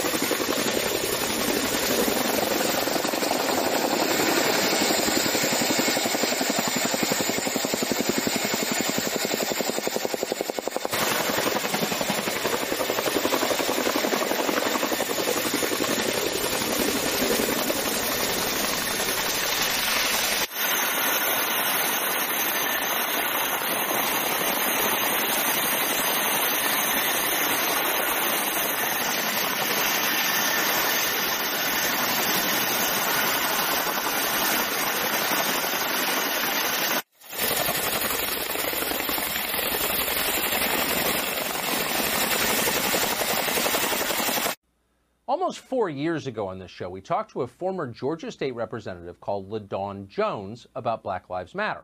Jones is a strong supporter of BLM, so not surprisingly, she was well practiced in the now highly familiar tactic of denouncing everything she doesn't like as racist, and we knew that going into the interview. What was surprising was to hear LaDawn Jones go after the beloved children's book author Dr. Seuss. She called Dr. Seuss a bigot. Here's the exchange from 2017. I actually had to, once I heard the story, pull out our Dr. Seuss books that are on my children's bookshelf and take a closer look at them so I can see exactly what it was that was the complaint. And as is normal for many of us. What was it? I mean, actually, I've been obviously speaking tongue-in-cheek because this is, like, literally demented. But since you said that you checked Dr. Seuss for racism, what did you find? Where were the racist parts? So you look at many of the drawings, and you have to put it in the context of the times that many of these books were written. And you can see that there are some very stereotypical drawings of Asian Americans. Dr. Seuss was known for some very stereotypical blackface drawings prior to the books that most of us are familiar with. Now, at the time, what you just heard seemed incomprehensible. In fact, as we noted, kind of demented. Say what you will about Dr. Seuss. Maybe you think his drawings are primitive. Maybe some of his doggerel doesn't actually rhyme. Fair. But Dr. Seuss was not a racist. Dr. Seuss was a preachy liberal. He was an evangelist against bigotry. He wrote an entire shelf of books against racism, and not in a subtle way. They were clearly, explicitly against racism. That was the whole point of writing them, to teach children not to be racist. Now, as it happens, today is Dr. Seuss's birthday. Born Ted Geisel in Springfield, Massachusetts, he would be 117 years old were he alive today. And thank God he isn't, because he would be wounded and confused. Every year on Dr. Seuss's birthday, the president, whomever he is at the time, makes a proclamation in support of something called Read Across America Day. That's designed to encourage kids to read books. And every year, the president mentions Dr. Seuss because, again, it's his birthday. That's the whole point of it. But not this year. Joe Biden omitted Dr. Seuss from this year's proclamation. Why? Because Dr. Seuss is now considered a racist. So what seemed like total lunacy less than 4 years ago is now the official position of the White House. Now, the shocking thing about this is not that it happened. Academic revolutionaries have been attacking traditional children's books for decades. A few years ago, some moron at Boston University produced so-called research on Curious George's undercurrent of white dominance. Quote, the series' celebration of the oppression of an abducted monkey parallels the oppression of black Americans, and so on. You won't be surprised to learn that that girl now works for Bill de Blasio in New York. Of course she does. What's surprising is how calculated all this is. Now, conservatives will be tempted to chalk up the attacks on Dr. Seuss to the usual cancel culture gone mad. Look how hysterical and stupid the professional left is. They're even calling Dr. Seuss racist. And you've seen people say that on social media today. But it's totally missing the point. Canceling Dr. Seuss isn't stupid, it's intentional. They're banning Dr. Seuss not because he was a racist, but precisely because he wasn't. In 1961, Dr. Seuss wrote a story called The Sneetches. Martin Luther King's March on Washington was still 2 years away, but Dr. Seuss's story captured its essence. In case you haven't already read it to your kids 50 times and know it by heart, here's the plot. There's a group of furry, pear-shaped animals called Sneetches who live on what looks like a faraway planet. Now, if that sounds weird to you, be aware that Dr. Seuss rarely drew people, probably because he didn't want to elevate one kind of person over any other kind of person. He wasn't a racist. In any case, there are two groups of Sneetches in the story. Those with star-shaped designs on their stomachs and those without. There's no real difference between the two groups, but the Sneetches don't know that. They're convinced that stars are all important. So they spend the entire story jockeying for position based on the relative starness. At various points in the story, stars on the stomach are deemed socially favorable. At others, they're considered a mark of disgrace. And the Sneetches run around frantically trying to keep up with the changing demands of star fashion, until they realize in the uplifting final pages of the story that none of it matters. Underneath the stars, they're all the same. They're all Sneetches. Who cares who's got a star? What matters isn't the group you come from. What matters is you. Even a 5-year-old gets the point of the story. At the deepest level, it doesn't matter what we look like, because underneath it all, we're all the same. We're all human beings. We're in this together. All that outward appearance stuff is pointless. It just makes people hate each other, and it makes us look ridiculous. If there's a more powerful statement on the universal brotherhood of man, it's probably not in the children's section of the bookstore. For 60 years, American children have read the Sneetches and books like it. And that's one of the reasons we have the country we have today, in which most Americans, those who don't work at the universities or for the Joe Biden administration, accept Martin Luther King's most famous precept, that what matters is the content of our characters, not the color of our skins. The Sneetches affirm this. The story is a plea for colorblindness, and that's why the forces of wokeness hate it, and Dr. Seuss. When the people in charge cancel Dr. Seuss, what they're really trying to eliminate is a very specific kind of mid-century American culture, a culture that championed meritocracy and colorblindness and the superiority of individual achievement over tribal identity. These were once called liberal values. Modern liberals don't want to be reminded that they once believed any of this. If your kids are allowed to read Dr. Seuss, they will know this was a different country not so long ago. A place where people tried hard not to hate each other. A place where the population was encouraged, begged by its leaders to reject identity politics in favor of universal values and the things that connect us all. Over the last year, liberals have been hell-bent to take any person of color off of all branding in every store in the United States, saying that it's racist, that their faces are being used to sell a product, and that makes it racist. Or that it was from the past, that makes it racist. Yet, they've left every white face alone. They haven't gone after one product that has a white face on it and called it racist as well. So now we have stores with no people of color represented on any branding, but all the white people are still there. I found that guy this morning, and, after the Tucker, I remember the snitches. So I already was thinking that line before I did this podcast, but then I found that individual saying, isn't it weird how they're canceling everything? Yeah, it's my boonie cap from the Army. I found this the other day. I used to not be able to fit in this because I had a big head, but now I'm unemployed, and I'm a racist, and I'm a Nazi. Yeah, that's it. Mm-hmm. My hat fits. Cancel culture comes for Dr. fucking Seuss. Horton here is a fascist. Biden blasted by right and left for removing mentions of Dr. Seuss from Read Across America, because that used to be a tradition. Every president did it. School district drops Dr. Seuss from annual celebration over author's Orientalism, anti-black, and what was the other one? White supremacy. One fish, two fish, red fish, really stupid left-wing censoring totalitarian asinine angry blue fish.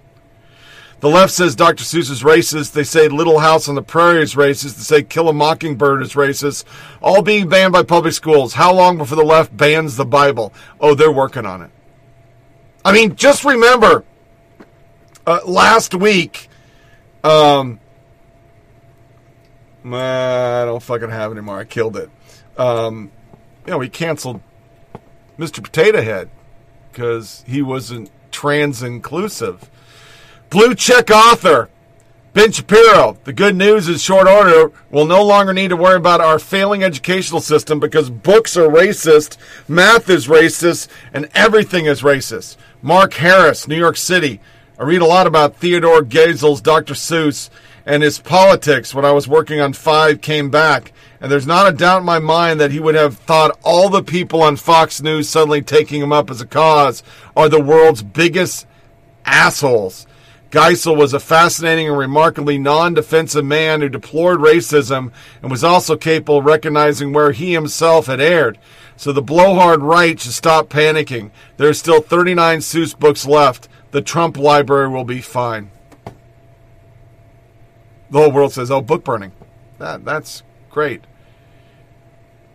Aaron Rupar. The purported cancellation of Dr. Seuss has been mentioned at least 32 times on Fox News. What the fuck are you doing? In the Newsmax this morning. For context, COVID was mentioned 11 times. AP, 6 Dr. Seuss books, including And to Think That I Saw on a Mulberry Street and of Arana Zoo, will stop being published because of racist and sensitive imagery. The business that preserves and protects the author's legacy said. So they self-did it.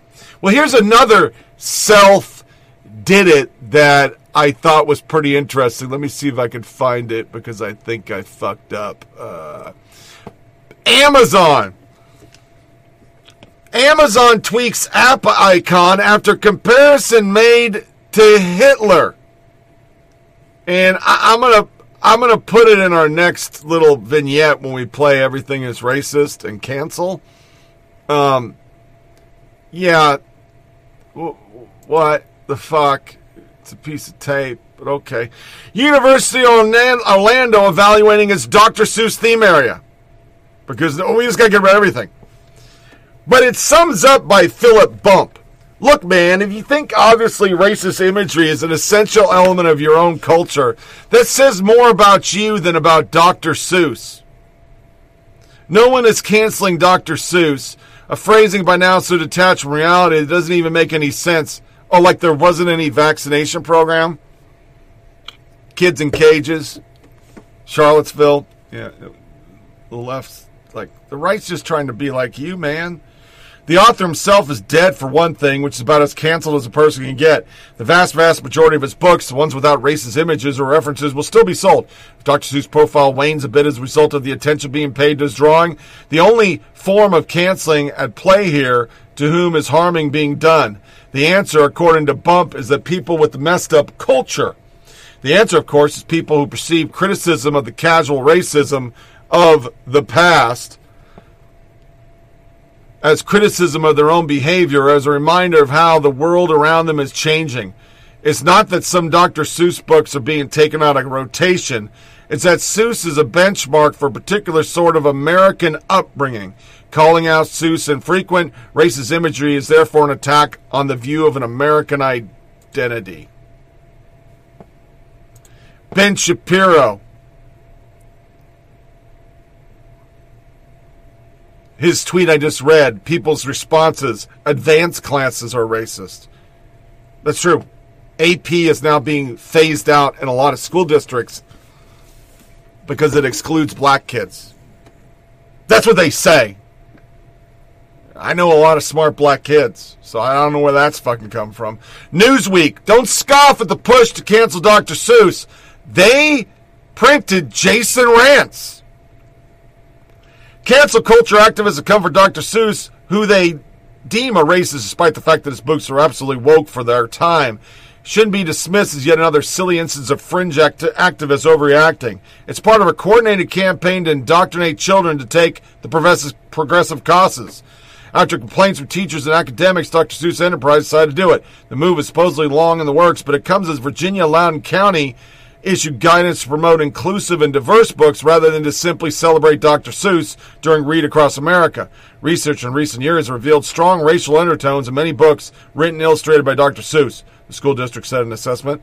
One piece of that research comes from Katie Izuka and Raymond Stevens, two social justice activists behind The Conscious Kid, an organization dedicated to equality and promoting healthy racial identity development in youth. Both authors used critical race theory to condemn Dr. Seuss. They compared the number of white characters with the number of those representing minority communities and judged the dominance and master narrative. I'm not going to read anymore. I'm just not. It's all about anything traditional is bad. That's how they play this. That's how they always play it. That's how they always will play it. Traditional, bad. Anti-traditional, good. Everything is racist. Everything is racist according to me. Everything is racist. Everything is racist. Everything is racist according to me. Everything is racist. But true versus false is not the only dividing line in the media. Stuff can be true, but practically irrelevant. Look, another dividing line would be serious versus unserious, significant versus silly. something that matters a lot versus something that matters only a little. On the internet, everything looks the same. Everything's the same size. This problem doesn't have a pithy label like disinformation. But distractions and drivel are warping the public discourse, creating less space for the big stories and the big debates that we need to have. Now, I know some of this is as old as the human condition, but social algorithms and ratings-starved TV networks accelerate it, obsessing over the minor while missing the major. And here are 3 examples from this week. Disney slapping a disclaimer on old episodes of The Muppet Show that most people will never even watch. Hasbro rebranding Mr. Potato Head to promote inclusion. Democrats and Republicans battling over mean old tweets posted by a Biden nominee. All of these do matter a little. You might argue they symbolize bigger changes in the culture, okay. But there's something wrong when so-called cancel culture gets more attention than the struggles that millions of Americans are facing and the importance of a COVID relief deal. You know, Fox's Pete Hegseth actually kind of nailed this while speaking from the CPAC stage. He's a Harvard and Princeton grad. He lacked all self-awareness while he mocked Ivy League culture. But he said something about the folks he interviews at diners. Here's what he said. They're not talking about esoteric things that the Ivy League talks about or MSNBC talks about.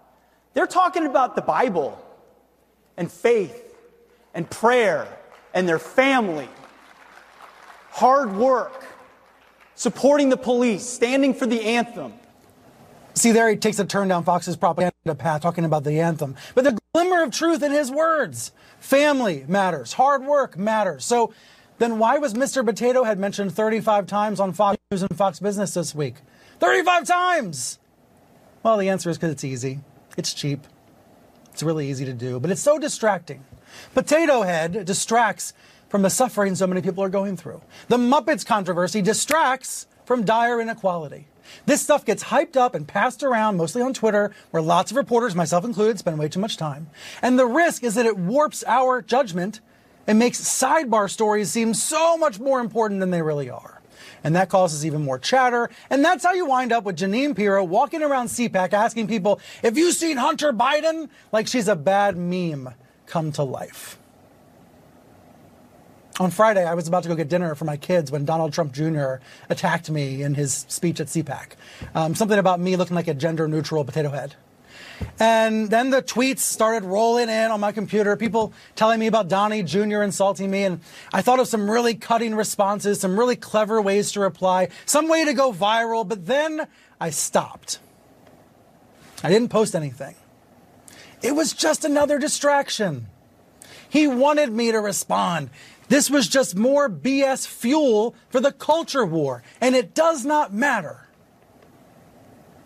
The best thing we can do for each other in this world of tweet storms is to refuse to be confused by that noise, is to refuse to be distracted. There is too much real news going on. There's no time for potato heads. On Friday, I was about to go get dinner for my kids when Donald Trump Jr. attacked me in his speech at CPAC. Something about me looking like a gender-neutral potato head. And then the tweets started rolling in on my computer, people telling me about Donnie Jr. insulting me, and I thought of some really cutting responses, some really clever ways to reply, some way to go viral, but then I stopped. I didn't post anything. It was just another distraction. He wanted me to respond.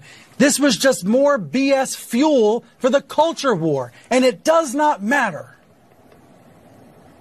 The best thing we can do for each other in this world of tweet storms is to refuse to be confused by that noise, is to refuse to be distracted. There is too much real news going on. There's no time for potato heads. Yeah, that's the picture. Because it looked like a Hitler mustache, I guess. I don't fucking know. These fucking people are so stupid. Replies, what? How the hell does someone look at an icon and think of Hitler? The e-commerce giants introduced a new icon in January, replaced the symbol of a shopping cart with one feature, a brown box with a jagged piece of blue tape above the company icon's smile-shaped arrow. But sharp-eyed users, sharp-eyed, not fucking cultists like these idiots right here, who worship this shit, Yeah, not that. No. Sharp-eyed. Tape disturbingly called the Fuhrer's toothbrush mustache. It's not just a ripscotch tape. It's a ripscotch tape that has a similar shape and is right on top of his smiling mouth. Looks like a happy little cardboard Adolf to me, one person said on Twitter. Kate Hyde. Now Hitler's mustache is blowing in the wind. But no complaints about the phallic smile. They don't care that their arrow looks like a dick. You just can't win with these people. Nazis everywhere! Yeah, we're back to Nazis. I was going to do a Nazi thing again. Would drink the Kool-Aid, but I just can't. I'm just going to leave it like this. We're still, it's still CPAC. Yeah. In other words, Hyatt is totally fine hosting Nazis. Nancy Levine, Hyatt spokesman, emailed me this statement about Hyatt Regency Orlando hosting. Hyatt's most fundamental responsibility is to provide a safe and inclusive environment for all our colleagues, guests, and customers. Our commitment to this principle is informed by our purpose as a company to care for people so they can be their best. We take pride in operating a highly inclusive environment. We believe that the facilitation of gathering is a central element of what we do as a hospitality company. Hospitality. Yeah, I'm just fucking words up today. We believe in the right of individuals and organizations to peacefully express their views, independent of the degree in which the perspective of those hosting meetings and events in our hotel align with ours. Our own values support a culture that is characterized by empathy, respect, and diversity of opinion and backgrounds, and we strive to bring this to light. And responses to hers. When did inclusive mean we're chill with Nazis? Other people's reply, laugh out loud. Nazis are not running rampant in our country. Calm down, Karen. It's because their brain wants it to be. That's it. Just when you think she can't get any dumber. She's just looking for attention. No, but the fascist progress left is, by the way, Nazi symbolism is common among the left, as our thoughts and propaganda, hope and change we used by Obama was the same thing Hitler used, which is very fucking true. It's official. Nancy is the new Karen. Progressive harpy hounds Hyatt. Nancy Levine, new Hyatt spokesman, emailed me this statement about Hyatt Regency. Yesterday, CPAC hosted by Hyatt, Senator Josh Hockley, on January 6th, I objected during the Electoral College certification. Maybe you heard about it. In January, Lowe's Hotel canceled a fundraiser for Hockley, cited the Capitol riot. January 17th, Lowe's Hotel Group canceled Hockley. Hyatt spokesman told me to please direct all event-specific questions to CPAC organization team in response to my question about the similarity to Nazi symbology. Match Slap did not apologize for Nazi symbology at CPAC. In 2018, Hyatt announced that hate groups were not welcome in their hotel. Then they brought this in. Nancy, you must be a perfectly miserable person to know. Glad I'm not in your circle of friends. Do you seriously waste someone's time complaining that in the middle of a pandemic, a business made a choice that will bring in the surrounding community piles of cash? Do you hate the working class? Because you thought that a stage was a Nazi symbol. Oh my God. Chris Murphy, I'm a progressive Democrat, but I'm friends with Republicans. I frequent businesses owned by Republicans. I root for sports teams full of Republicans. I've devoted my life to politics, but I'm careful to not let my politics consume me. In comes the ratio. Your replies are what happens when your party tells its voters that everyone who voted GOP is a white supremacist Nazi. I'm glad you actually don't believe that, but you convinced a lot of your voters to believe it. Friends with Republicans. Name one. Stunning and Brave. I'm sure your constituents or members of any of the myriad marginalized communities Republicans want dead will appreciate this, sir. Enjoy being friends with people that try to take away my health care. I'm not. I'm sure I frequent Republican businesses, but when I walk in and Fox is on, as happens often with delis and pizza places, I leave. A black lady. I'm not friends with people who refuse to see my humanity. I could read for a day, but I won't. The media?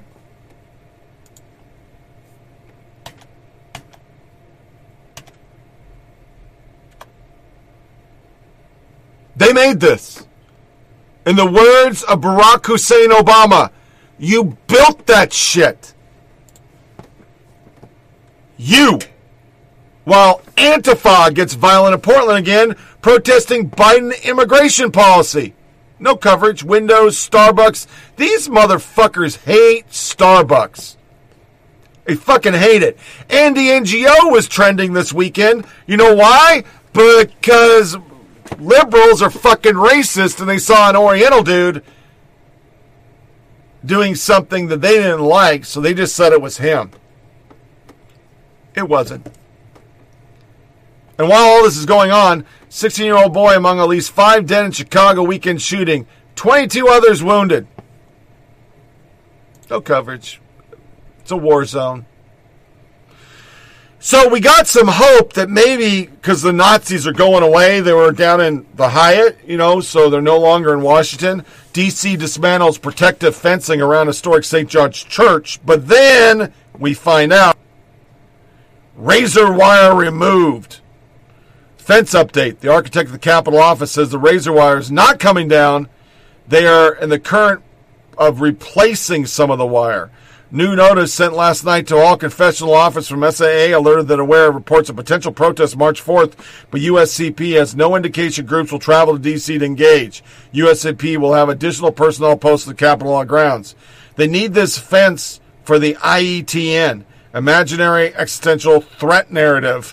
The fence provides a terrifying visual that the mainstream media and cable news can then reinforce with doomsday spin scenario. I find the drama both fascinating and disappointing.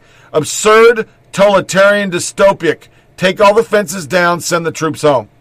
Stop. Tear down these fences now. The Capitol cannot become a militarized green zone.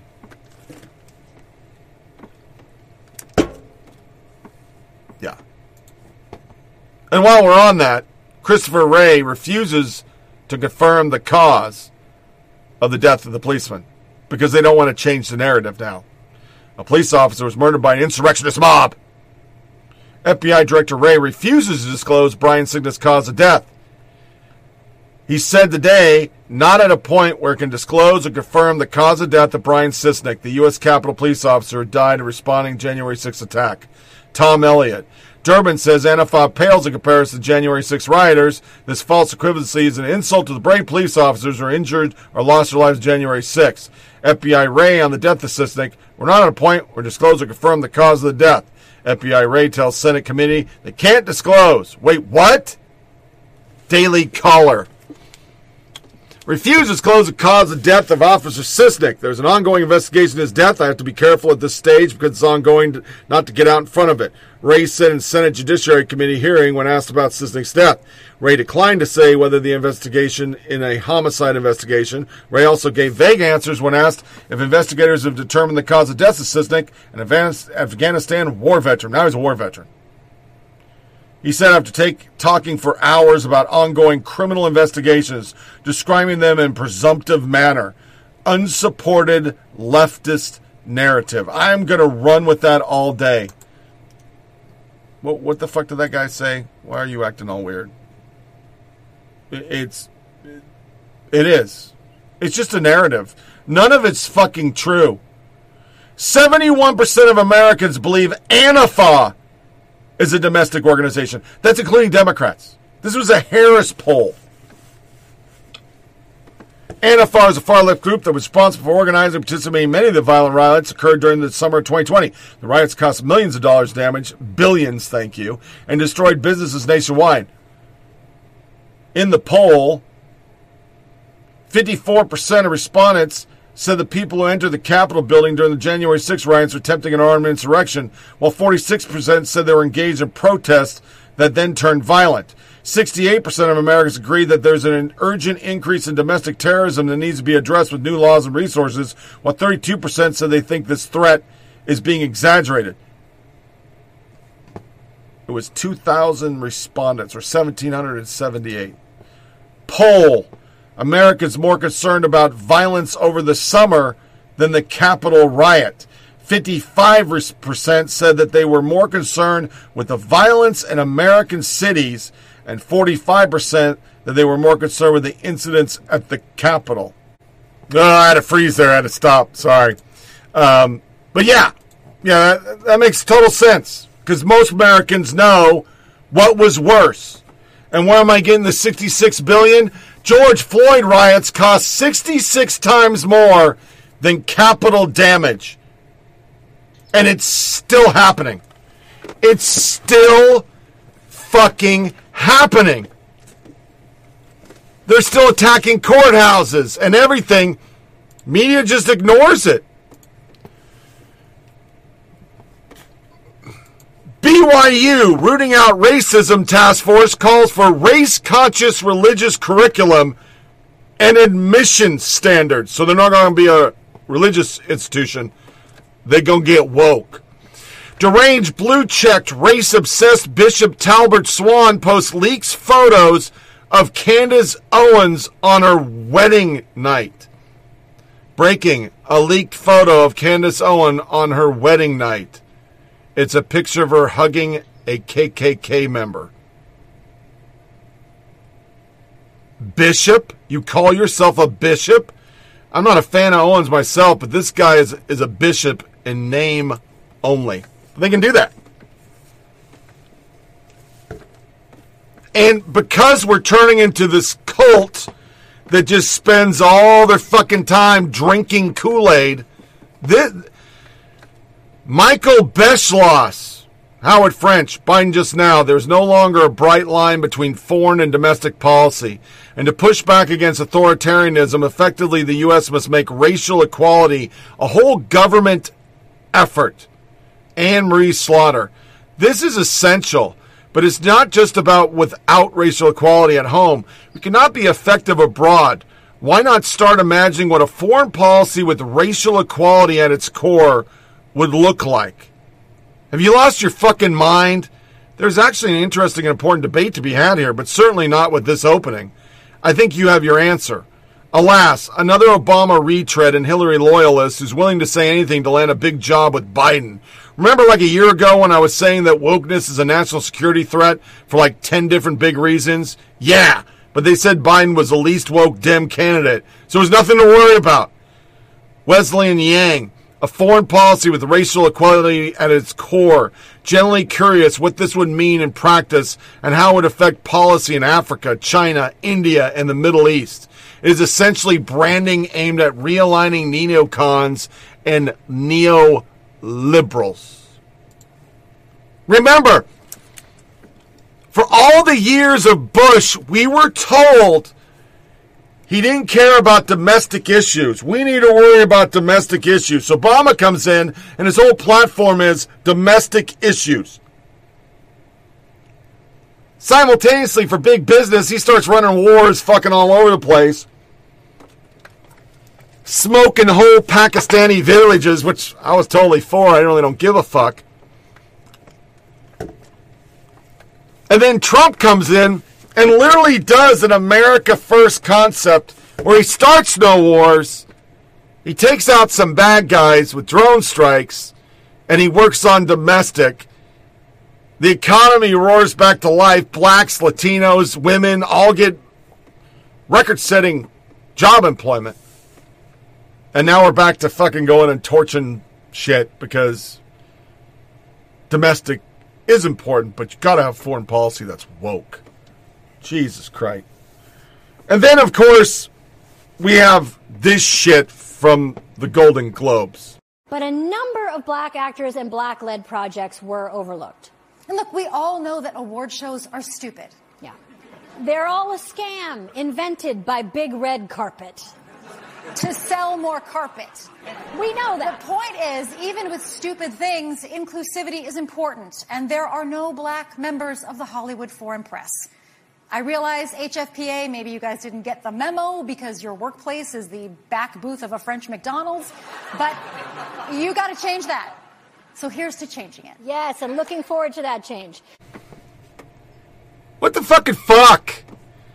What the fucking fuck? I'm telling you. They're all cult. It's just a fucking cult, man. They have their own religion. They even did this. LA Times reviewed internal emails from the Hollywood Foreign Press Association, the group behind the Golden Globes, about the controversy about its membership. Here's what we found. The voting body is facing criticism of the fact that it does not have a single black member. We now know that in 2013, the AFPA rejected a black applicant. Why? Former President Theo Kingman told us, sadly, she didn't fulfill the bylaws requirement. But in an internal email, a member gave a different reason. She was rejected because she did not receive sufficient votes. A lot of members are probably unaware that in 2013 there was a controversy. The message states, please let's not discuss this on email. And it goes on and on. These are the woke motherfuckers. And just like Cuomo, it ends up being they're the fucking racists, man.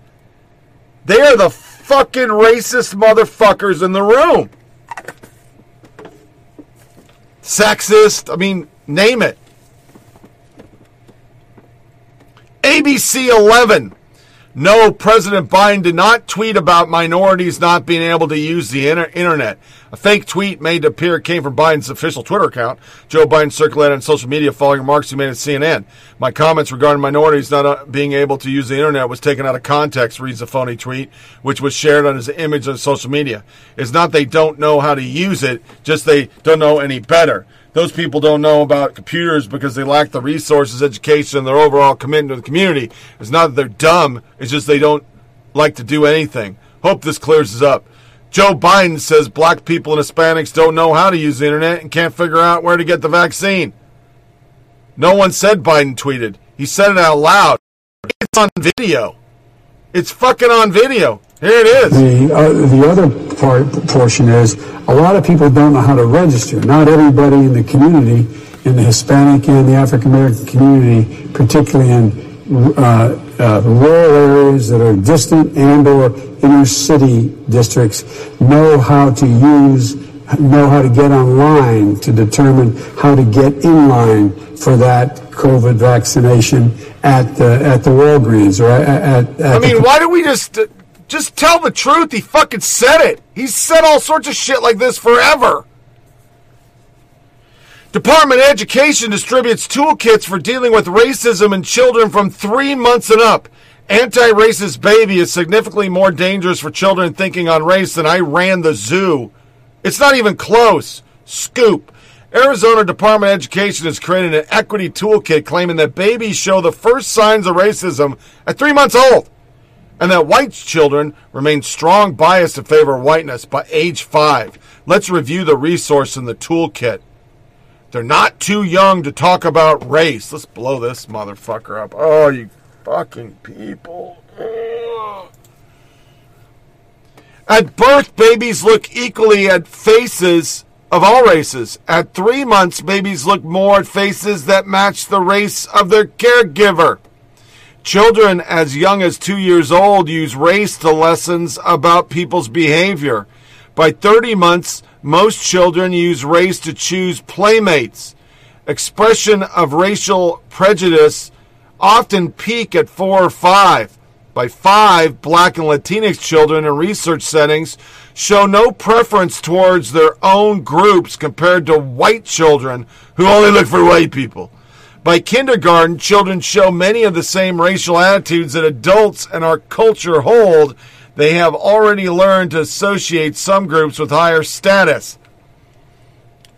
6+ conversations with 5 and 7-year-olds about interracial friendships can dramatically improve their racial attitude in as little as a single week. By some learning of your own to get ready for conversations with children, teaching tolerance, raising race-conscious children, embrace race, teaching for change, aorta cooperative, fortify communities.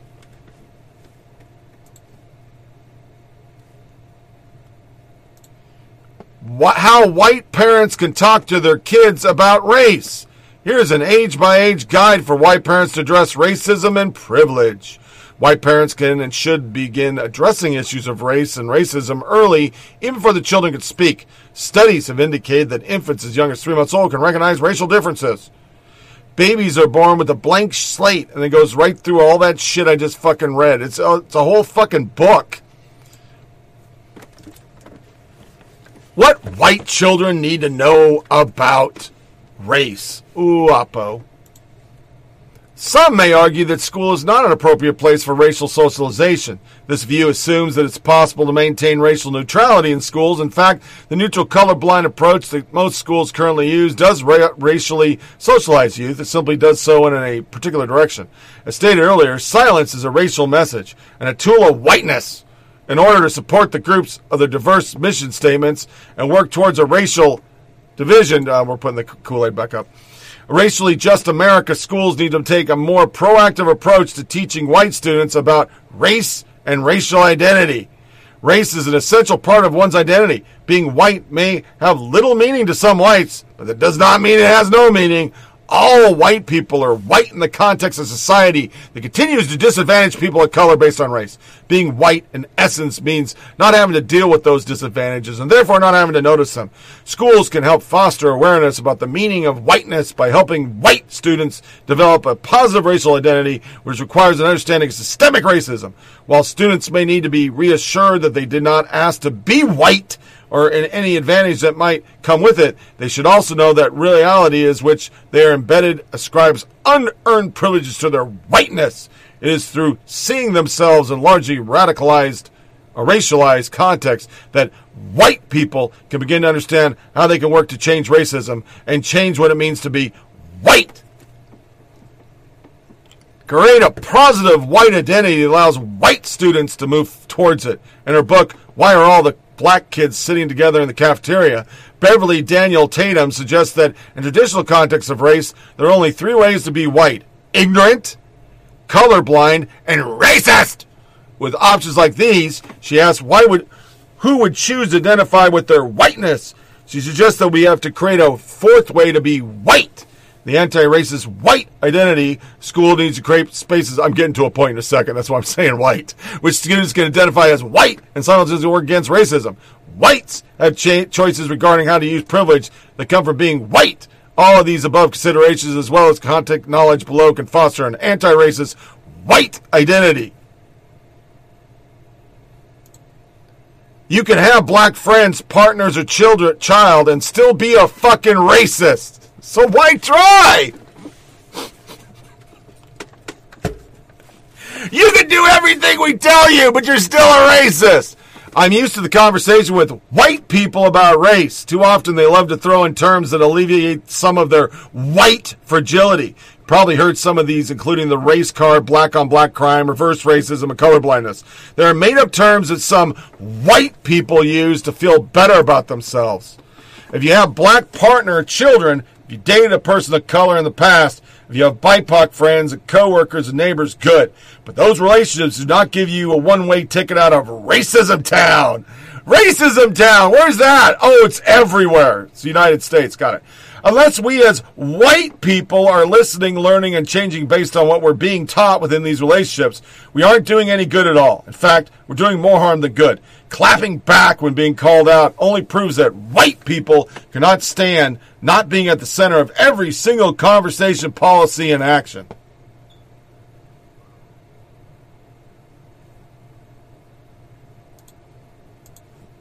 Yeah. Could you write an article with that much black? Could you? Would it be found to be racist?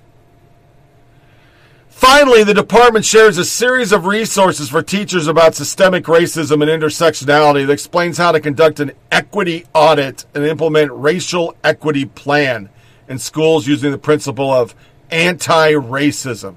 I call on Governor Ducey to conduct an investigation of the Department of Education Radical Equity and Diversity Program. It's deeply ideological, anti-scientifically, and morally bunk. Arizona students deserve better.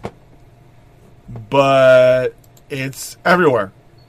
Why Joe Biden's faith-based equity agenda is getting pushback from religious conservatives. Yeah, you're right. It's USA Today. It's because you're racist. Catholics for Choice remain committed to respecting God's pronoun and identities. Charlotte Clymer. Abby Johnson tweets, Father, Son, Holy Spirit, our Father.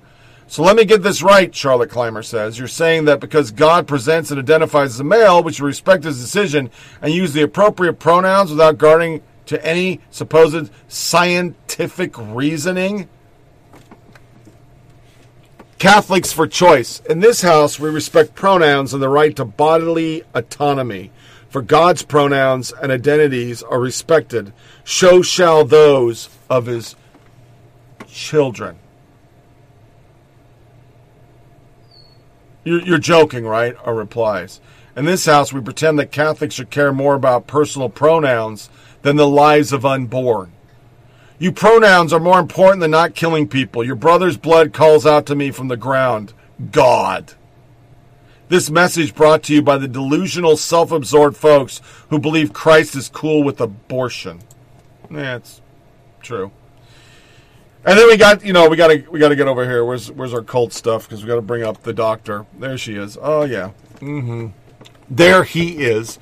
Impressive. Twitch kicks off Women's History Month by inclusively pissing off everyone. If you're a cis heteronormative transphobe, that's it. If you're woke like grammar livestream platform Twitch, you know that March is about celebrating women. And the tweet didn't come in, so let me refresh this. Something went wrong. Yeah, well, let me get it. Boom. I got it. Oh, they deleted it. At least the mistress of old landed on the pronounceable woman. What the hell does one do with this? Latinx was meant to degender Latino, Latina. Why is the X there? Because boomer wine mom feminists back in the day decided that having letters men inside of word somehow meant that women were derivative of men. The replacement used to be woman. Even their random letters are moving backwards. Latinx was meant by... fuck it, I'm not going to this shit. Yeah, so Twitch, they took it down. It's gone. Heather Burrow, high question. Is Reverend Senator Raphael Warnock or Senator Reverend Raphael Warnock? Warnock's office officially going with Senator Reverend Ralph Warnock. Dr. First Lady Senator Reverend. People are mocking it. I'm going to tell you right now. He's about as much as a freaking reverend as I am. I'm a Verizon engineer. We built our... Yeah, what the fuck is that? And then to this train wreck over here. Rachel Levine, first transgender nominee, deflects inflammatory questions from GOP. Then as the weekend goes on, the York Daily News, which is a derivative of the USA Today, Dr. Rachel Levine faces transphobia in historic U.S. Senate confirmation. By the Thursday, the 25th, Patty Murray rebukes Rand Paul for harmful misrepresentation as historic confirmation hearing of Rachel Levine. And then over the weekend, 4 ways to make your workplace equitable for trans people. You paid for it. NPR. Yeah.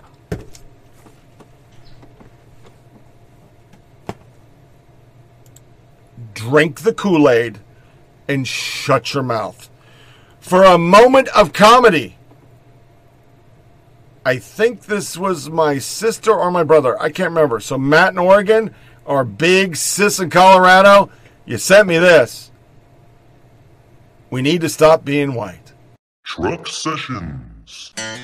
What's going on, y'all? In honor of Coca-Cola, I have written a brand new song for you called Be Less White. That's right. The pamphlet that's going around Coca-Cola to all their employees right now, if you hadn't been paying attention, is how to be less white. All the reasons white people are bad. You know, at some point, I'm just like, damn. The hatred is real. Can you imagine if we released a pamphlet called Be Less Black? Can you imagine if Coca-Cola did that? What would happen? Y'all, I'm from Mississippi. I don't care who you are, what walk of life you come from. You come down here and have a beer with me anytime. But this is getting comical. It's getting ridiculous. At a certain point, I think in America, we just need to be less stupid. That's what we need to be. Hope y'all like this song. Be proud of who you are no matter where you came from. In the meantime, we need to be less white.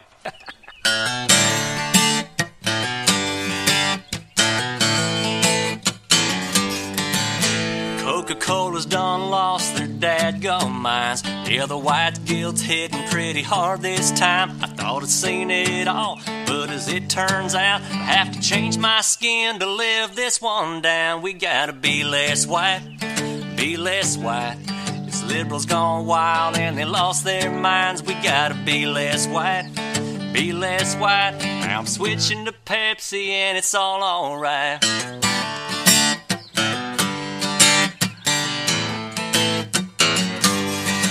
They said to be less white is to be less oppressive, be less certain and less defensive, be less arrogant, try to actually listen. Well, Coke ain't getting served in my kitchen. Be less white, hell, be less white. It's liberals gone wild and they lost their minds. We gotta be less white, be less white. Now I'm switching to Pepsi and it's all alright. Pretty good shit right there. That's a funny crap. To our HR1 segment, we'll close this pig out. As I wipe my nose, so my allergies are just horrible today. I took my Flonase, but it just ain't working. Biden admin purging Democrat Trump supporters from federal government because they're an existential threat to democracy. Yeah. Okay. Don't live on Mars. Read H.R. 1 bill. The Democrats call this For the People Act. It has nothing to do with For the People. It's a bill so Democrats can steal your vote in every way. Understand, within this, it just keeps getting worse and worse and worse. If H.R. 1 passes, all 50 states will be California. The entire country will have ballot harvesting and mail-in voting. Think about that. Democrats intend to save democracy by putting themselves in charge of elections. Absurd as that sounds, and it really is a part of the inappropriately named For the People Act, or H.R. 1. H.R. 1 is even more significantly threatening in the aftermath of the 2020 election, where electoral flaws made many Americans question the integrity of the election. According to the Democrats, the lessons of that terrible day was that we need more of the corrupt policies that caused it in the first place. We need more mail-in voting. We need ballot harvesting. Carlson went on to point out that the line in Sarbanes' bill reads that a state government cannot require voters to provide any form of identification. Under H.R. 1, people could freely go house to house and apartment to apartment, collecting unknown thousands of ballots and then dump them all in the ballot box drop box. No one would have any idea those ballots have been tampered with or changed. H.R. 1 also makes it harder for election observers to file complaints. A system like this is suicidal for democracy, and no other free country would tolerate it. If we could get the reforms that are embodied in H.R. 1 into law, it would be absolutely transformational, Sarbanes, Maryland Democrats said. Be the most robust, breathtaking set of reforms that we've seen in 2 generations.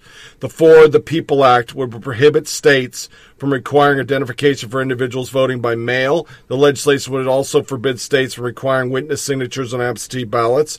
Under general circumstances, election officials may not impose signature verification requirement in order to accept or count an absentee ballot. The bill would also enable ballot harvesting by allowing individuals to designate another person to drop off their ballot as long as they're not being paid to do so. While former Senate Majority Leader Mitch McConnell blocked the bill in the past, Democrats will likely use their majority in both chambers to push the proposal. I played the intro, which was Congressman Byron Donalds. His assessment for the People Act is really just for Democrats.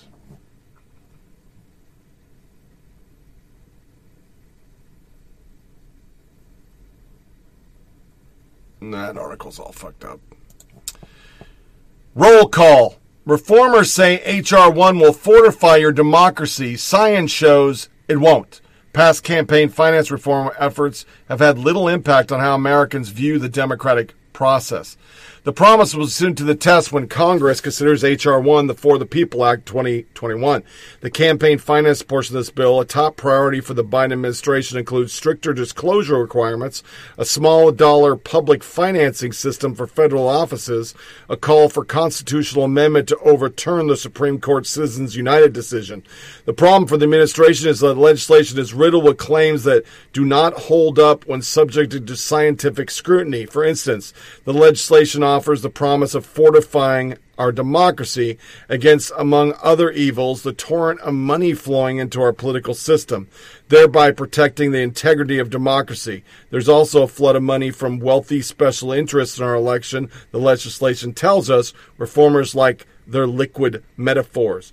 When a similar bill made it through the House in 2019, the New York Times described it as devised to restore public trust in governments, while Speaker Pelosi said its campaign finance component was about ending skepticism. It's about money in politics and how that destroys the confidence of the people. These calls for change speak directly to the Supreme Court justification for upholding constitutionally restricted political speech and Citizens United. But do such restrictions work as intended? To find out, we undertook the largest examination to date of survey data on attitudes towards money and politics, analyzing nearing 60,000 individual responses to over 50 surveys conducted between 1987 and 2017. This time period witnessed major changes to campaign finance law. The variation in campaign finance laws between states and across states over time allowed us to isolate the effect of these laws on public attitudes. Controlling for other individual institutional factors that can influence trust, we found there was no meaningful relation between state campaign finance laws and trust in public. Another way to frame the findings, perhaps one more jarring for reformers, there was no difference in levels of trust between fully deregulated systems and fully regulated. It's baked in the cake. We all know there's dark money. People buy shit.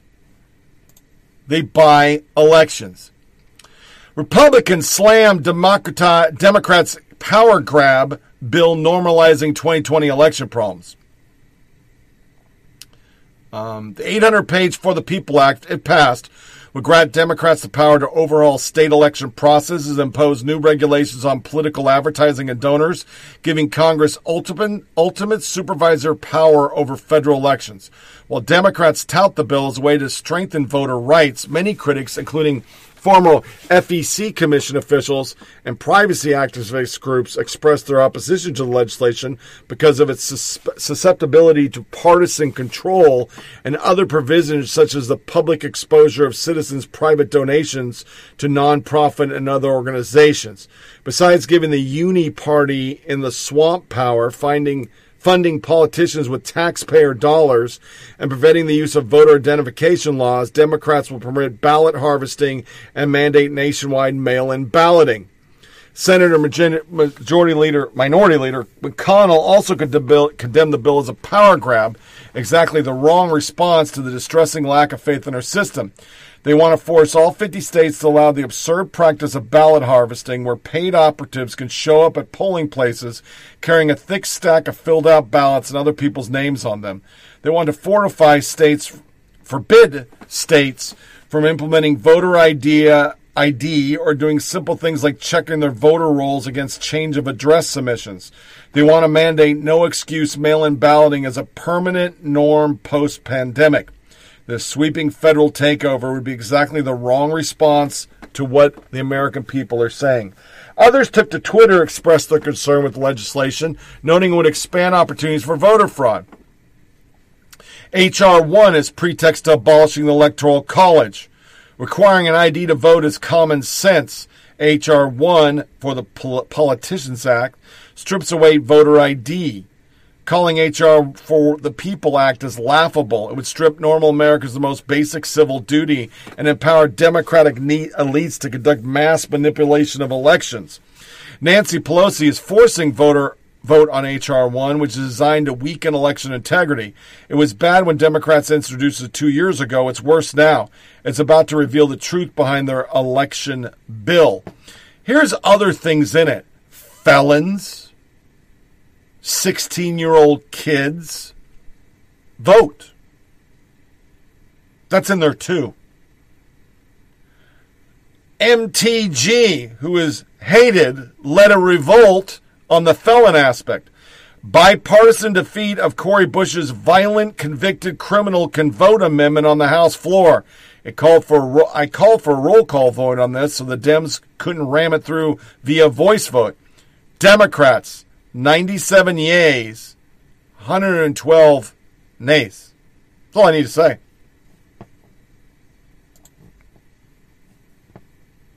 This bill is bad. It's exactly what we talked about. They don't want to ever give up power. And while they're ramming in a election process that benefits them so they never lose power, Gab hacked by militant tranny organization. Substack, where journalists have left and started reporting. Dr. Sarah T. Roberts. Substack is a dangerous direct threat to traditional news media, but more importantly, it's a threat to journalism. Great, you say, journalism needs to be disrupted. But here's the problem. Journalists make their names during reporting. This is governed by norms and practices and by ethics. Flawed and not always achieved, true, but present and guiding what newsrooms do in every way. People not inside journalism or media may not know the specifics, but they often have nebulous sense that there are norms, independence, disclosure, compromise, editorial oversight, and vetting of the reporting. That's what makes them trust enough to buy and read and watch. What planet's she on?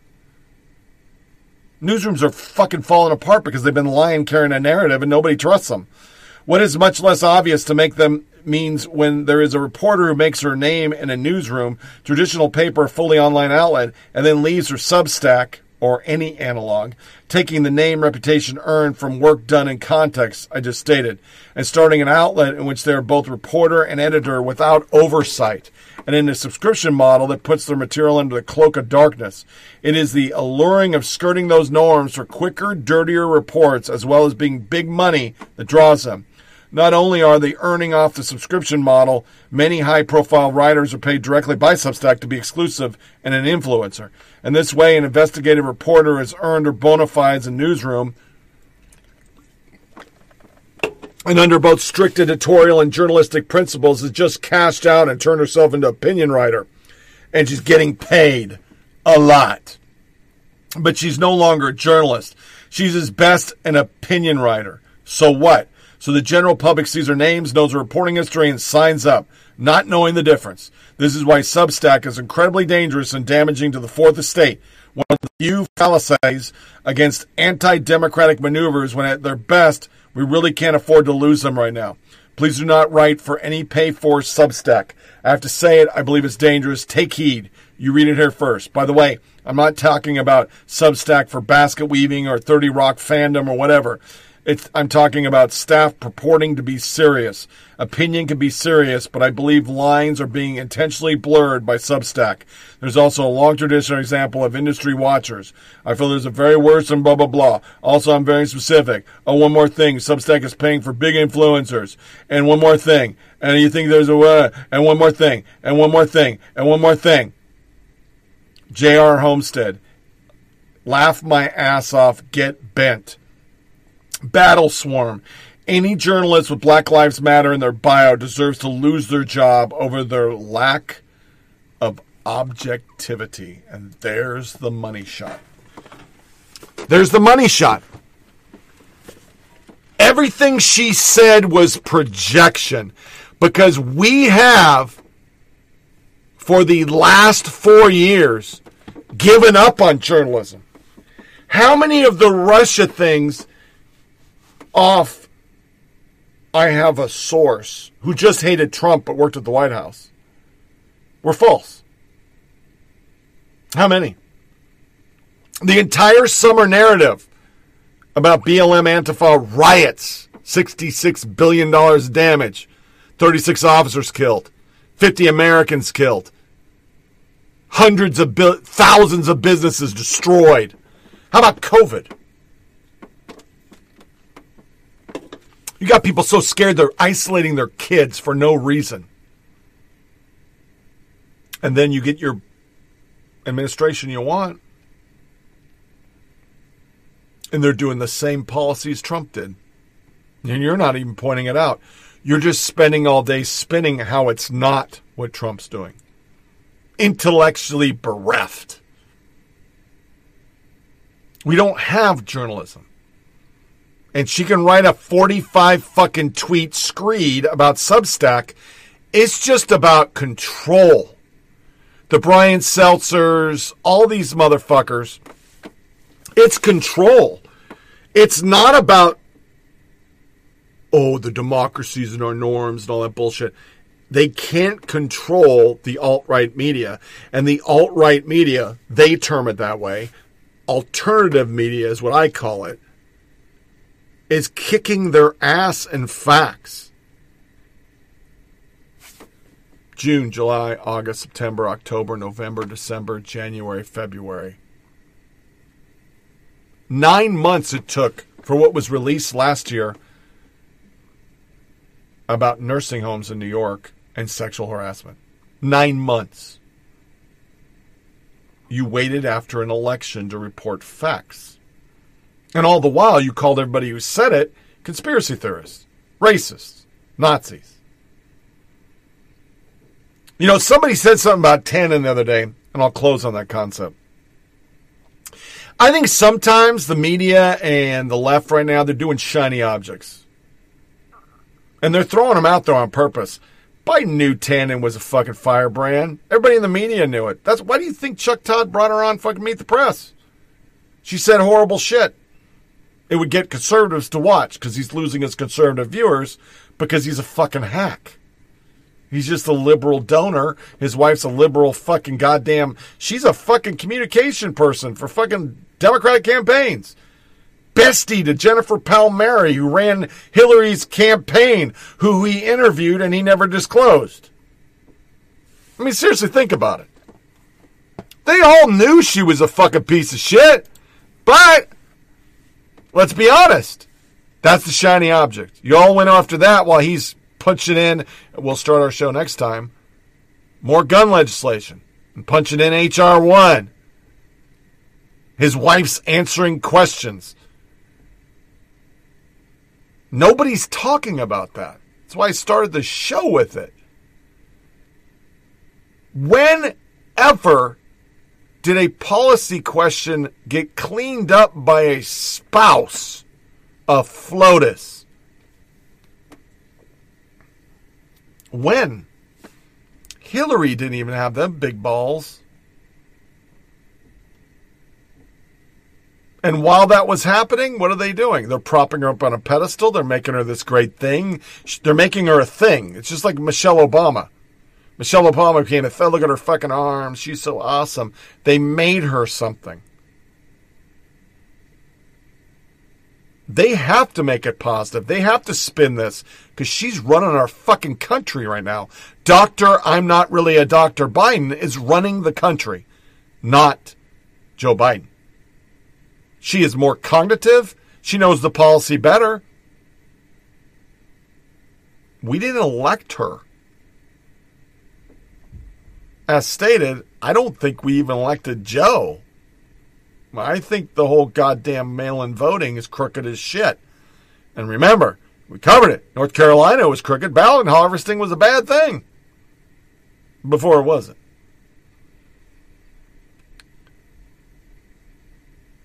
We're in peril as a country when you have a man that is not cognitive, a woman who's not elected, and a media that won't report anything that can hurt the Democratic Party.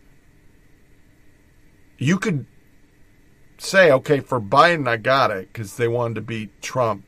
But the Cuomo story is glaring. They purposely avoided that shit because they didn't want to help Trump. And that's scary, especially when it costs 15,000 lives. So this wraps up another episode of Flyover Politic Podcast. Share it with your family and friends. Go to foppodcast.com. Get the audio and the video. If you want to be a purist, go to SoundCloud Podcast Addict. TuneIn Radio, blah, blah, blah, blah, blah. Remember to check out the Twitter account at FOP Tony Reed. Send comments to me from foppodcast.com. Our next show will be Sunday, the 7th of March, year of our Lord 2021. Until then, disconnect from all your devices. Don't give the yes. Spend some time with your family. I wasn't supposed to be podcasting today. We were going to be shooting and put videos in it, but I couldn't because the wife hurt her back, so we skipped the day. But next week, I'll get a range day out there, put a couple vids up with the son and wife going shooting. That's what we do in the gun culture. We don't go practice shooting so we can go be tower shooters or shoot up kids. We just like shooting paper targets. It's a whole cultural thing. Used to be okay, but now all of a sudden gun culture is bad. Just gun culture is bad. Yeah. Anyway, as always, thanks for listening. Take care.